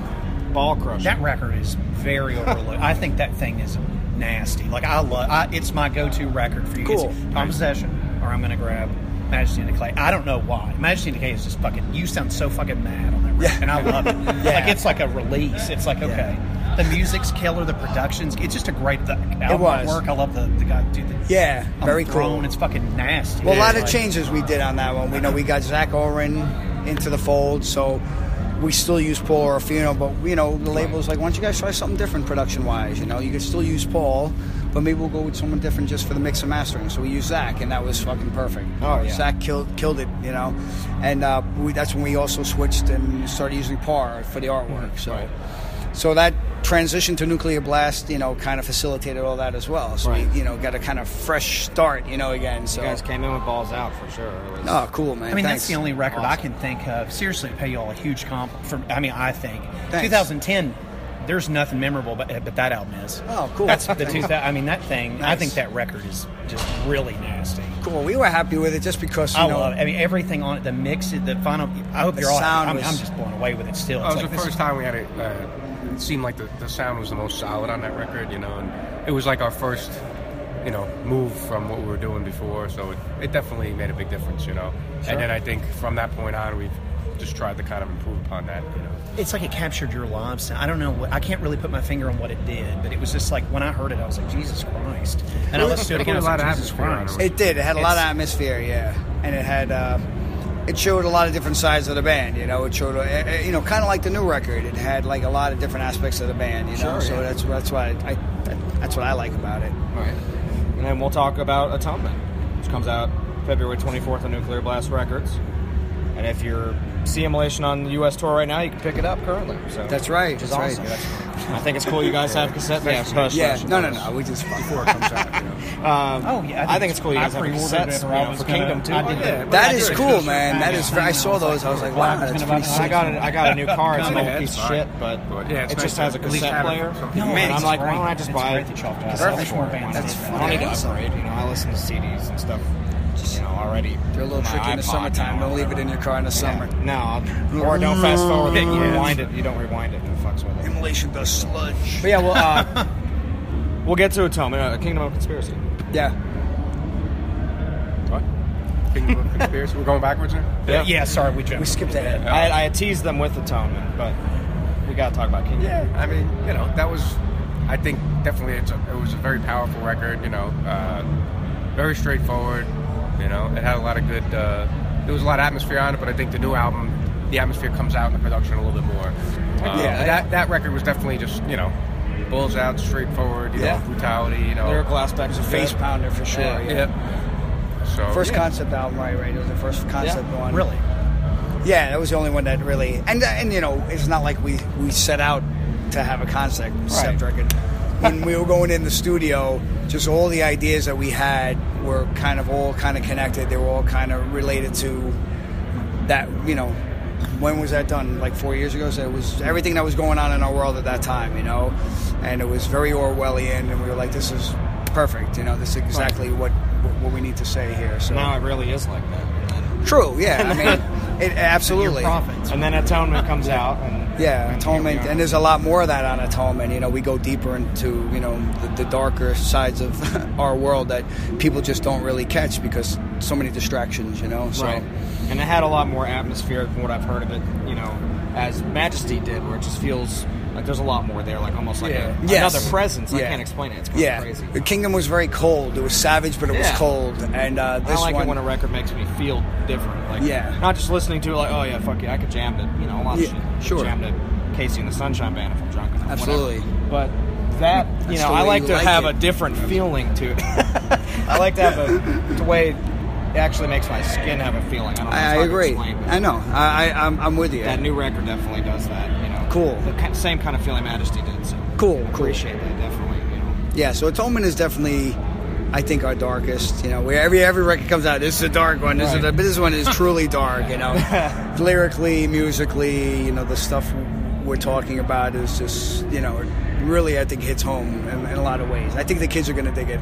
When Kingdom came out, we were like, well, hopefully people dig it. We're kind of, stepping in a new direction. Right. We were building up to that. The EP had some of that, Majesty had some of that. Sure. Even Shadows, actually, since Unholy Cult, actually, is when we kind of shifted lyrically. After 9/11. So it's understandable. But Atonement, I think we hone in on that more. Right. So, what was ask you guys as an older fan, to go back to the logo, the original logo for Atonement? It just worked. I mean, every record before that just didn't seem like it would work. That logo's a little weird because a lot of times the artwork doesn't lend itself to it, and you have to make it too small, or it'd be too big. It just didn't work. And the first couple of records, Gerardo and the guys at Nuclear Blast were like, "Come on, we're just mocking up with the old logo." They're like, "Come on, they were wanting to do it on Majesty and stuff. All of them.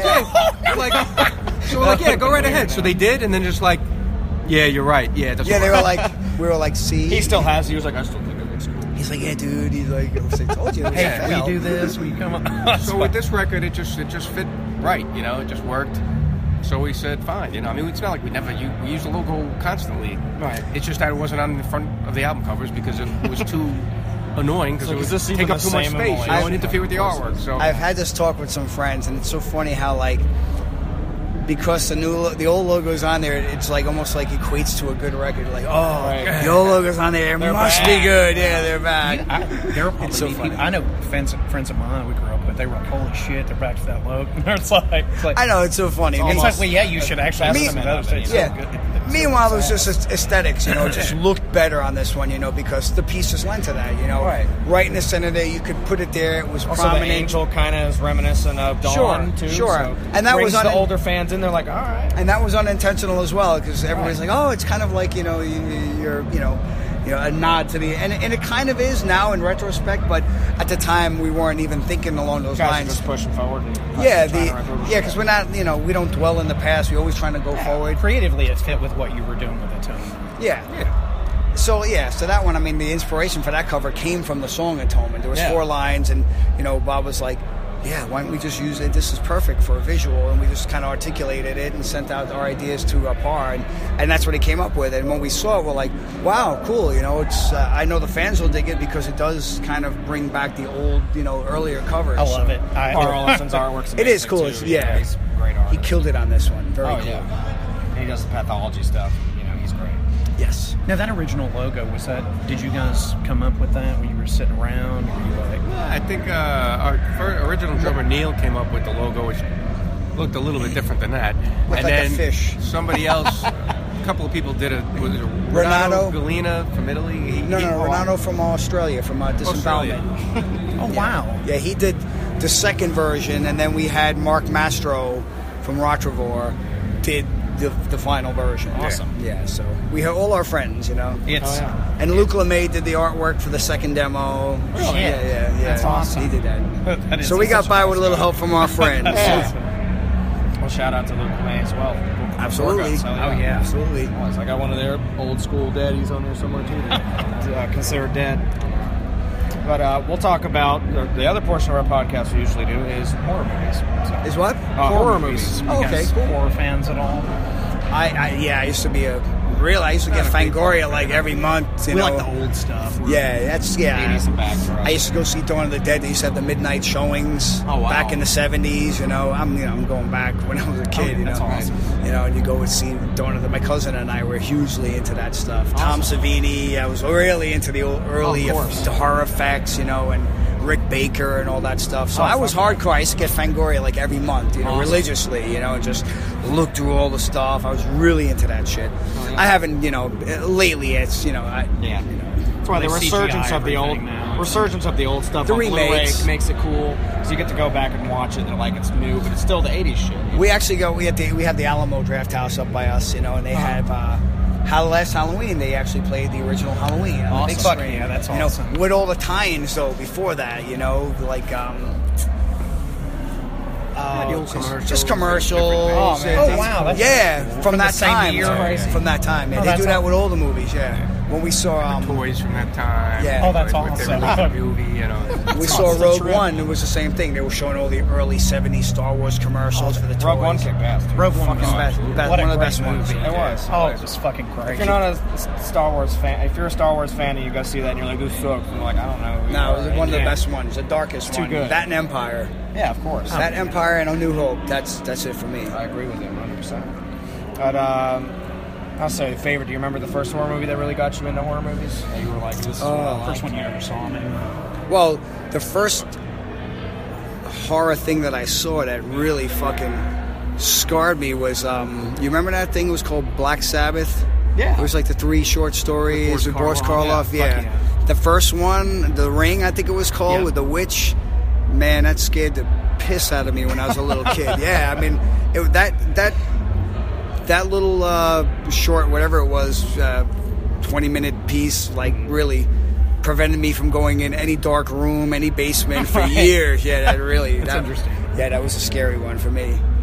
But horror movies, I mean, I probably saw all the horror movies when they were coming out, you know, at the time, you know. But my cousin, like I said, and I were like really like into that shit. So anything that would come out, we'd just save up our money and go see the shows, you know. More of a slasher guy or a straight gore or Italian horror?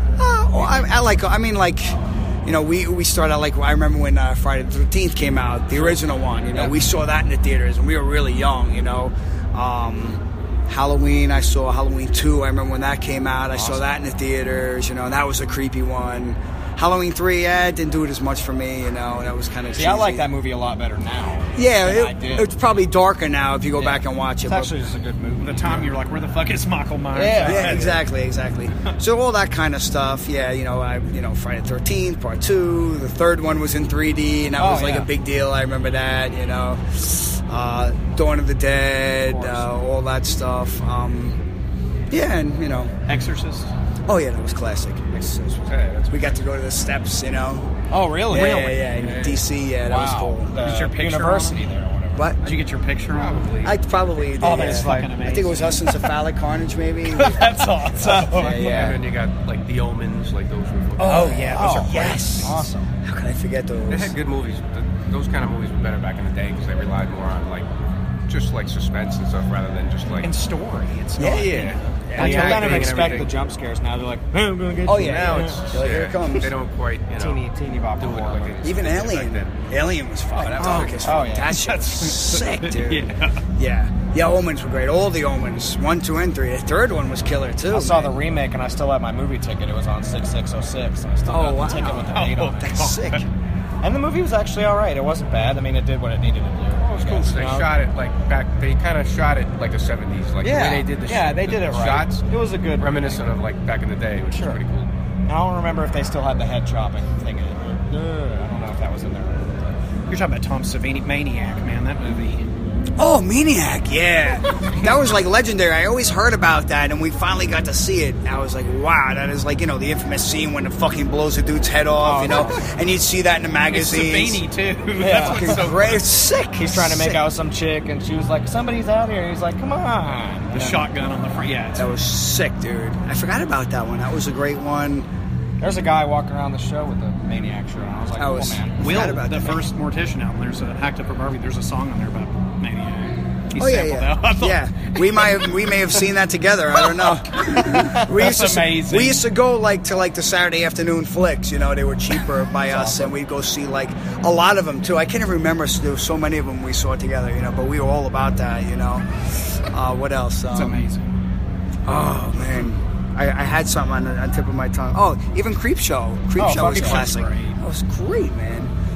Yeah, Did you like the second one? I saw it. It was all right. The first one was better, I thought. The first one was sick. Romero, yeah. The first one's really totally. Dad's birthday again. Yeah. Give me back my cake. It was fucking Give me my great. fucking cake. Yeah, it's fucking awesome. Fucking awesome, man. It's good stuff that they don't make movies like that anymore. Yeah, it was. I mean, that was cool. It was fun too. That one, it was like it was all over the map. All the different stories. It was killer, man. Sure. That plays out like a comic book. It's nice. Savini was in that too, wasn't he? Like the trash guy in that.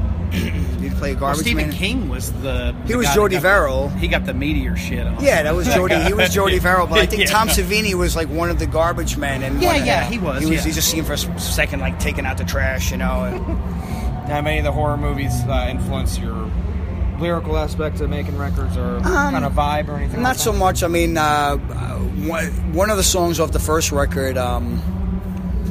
Wow, what the hell song was it? I can't even remember now. It was inspired by Salo, 120 Days in Sodom. That movie's fucking nasty. Oh, that's awesome. It's gross. Oh, what song is it?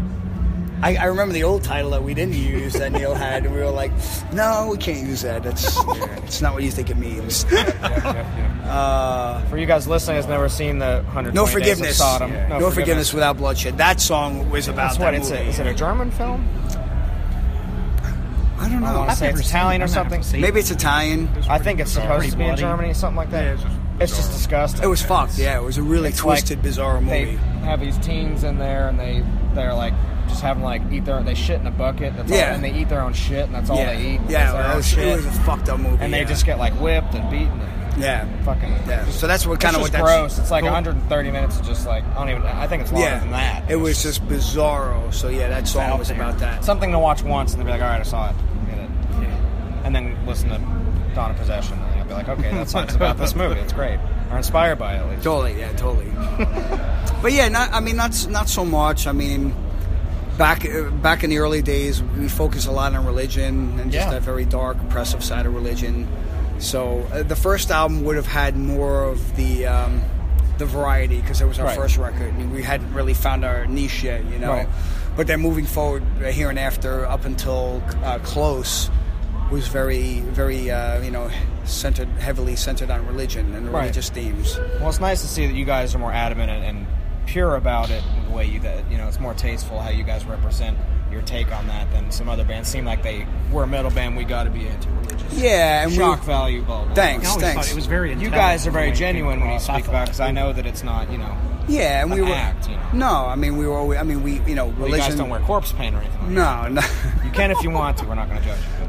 Yeah, I mean, it was just our take, how we saw it. I mean, it played a small role in our lives. I mean, obviously, luckily, our parents weren't that adamant about the religious thing, you know.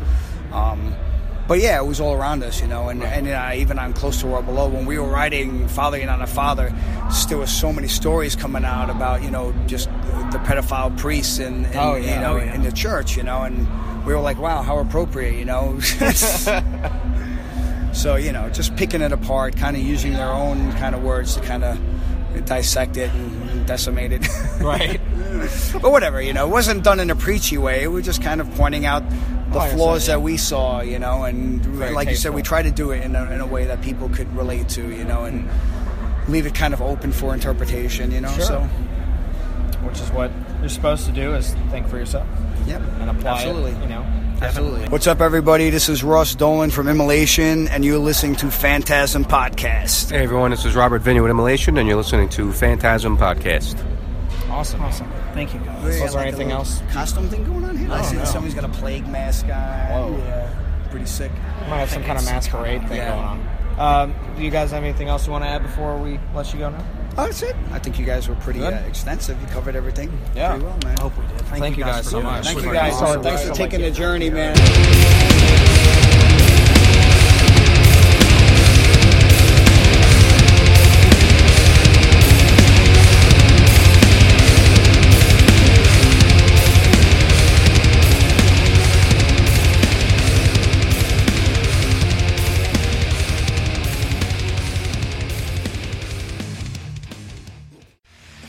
Coming soon from Phantasm.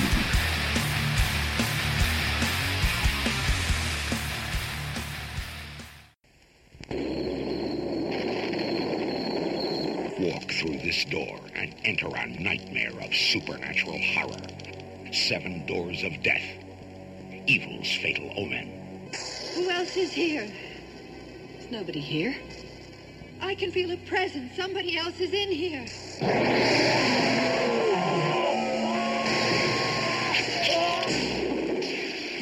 7 doors of death. Kim Henkel, author of Texas Chainsaw Massacre, calls it terrifying, unique, surreal, one of the best horror films I've ever seen. Mommy. Arthur? On a gloomy, rain-swept night, a ferocious battle is being fought between 2 girls and a vicious, deranged fiend on a murderous rampage. Paralyzed with fear and on the verge of hysteria, they try to escape its chillingly merciless savagery. They know it's there, behind these doors, the 7 doors of death. These doors conceal a hideous poltergeist waiting to unleash its sinister revenge. Now look, Emily. I've lived in New York all my life. And if there's one thing I've learned not to believe in, it's ghosts.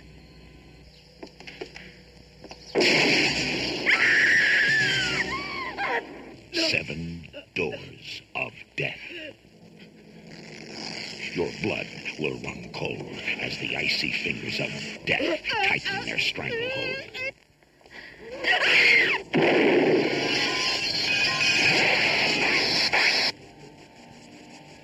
I must be going crazy.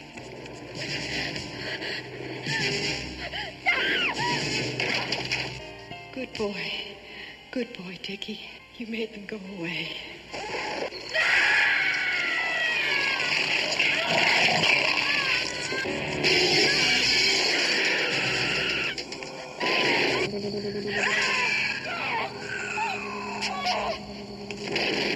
Time has run out.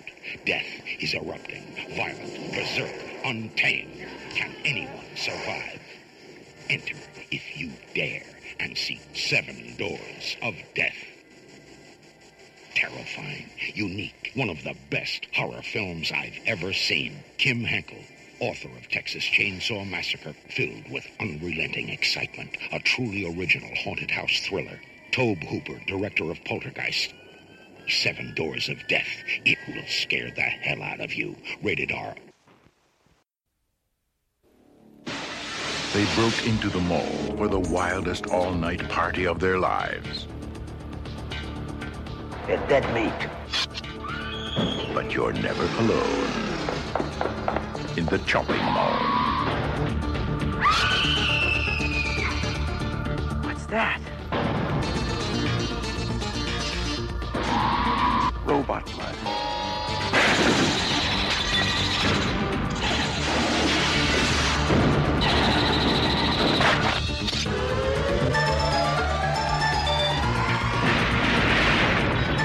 Chopping Mall, where shopping costs you an arm and a leg.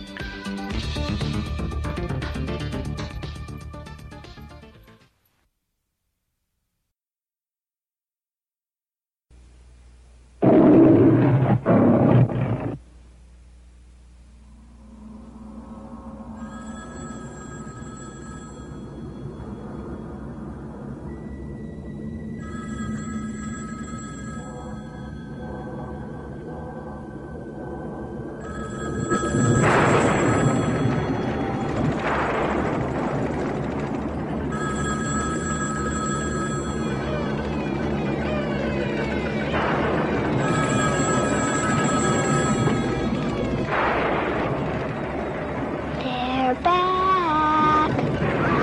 Let me in.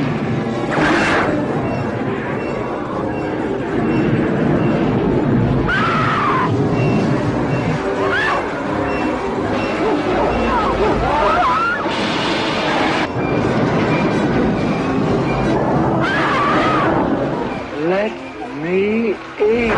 Why the hell won't you leave us alone? You are gonna die!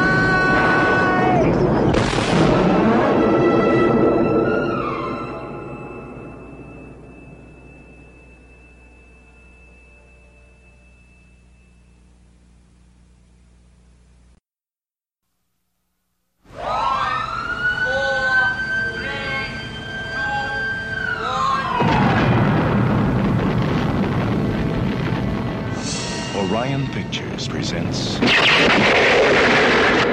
Wolfen. For centuries, they have been hiding in the rubble of your cities. The concealed threat. The invisible terror. Chris! You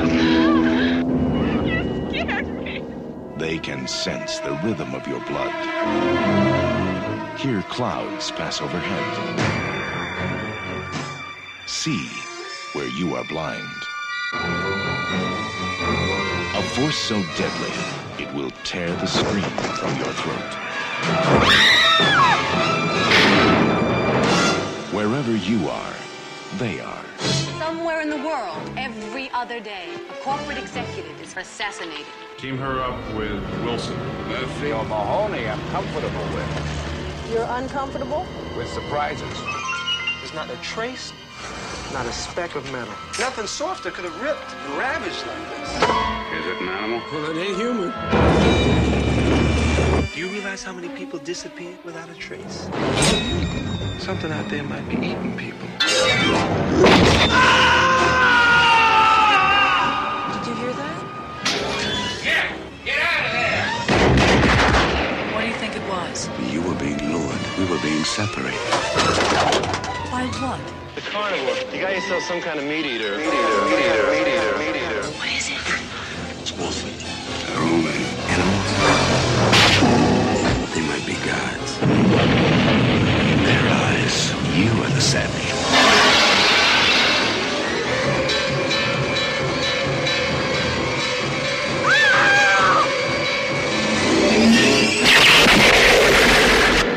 Wolfen.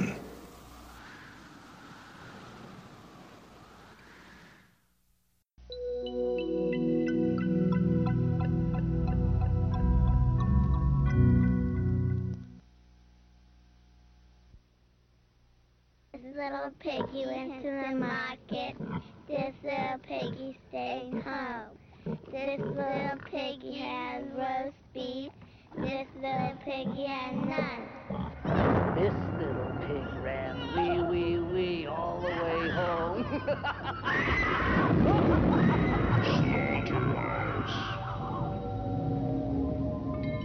Meet the biggest porker of them all, my boy, Buddy.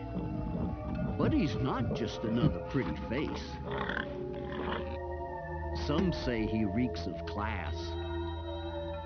Others say he just reeks. Buddy's a good boy, but he has what you might call basic hygiene problems. Sometimes Buddy likes to mess around. Slaughterhouse. And sometimes kids play in Buddy's slaughterhouse. And they make fun of Buddy. But Buddy likes to play with his friends. Let me go, fat boy! Slaughterhouse. Don't scare the poor thing, boy. Take off that damn mask. That's better. But don't mess with his hogs.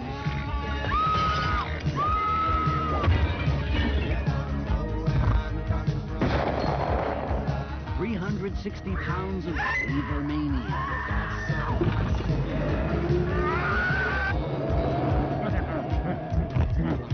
Buddy, he's going home.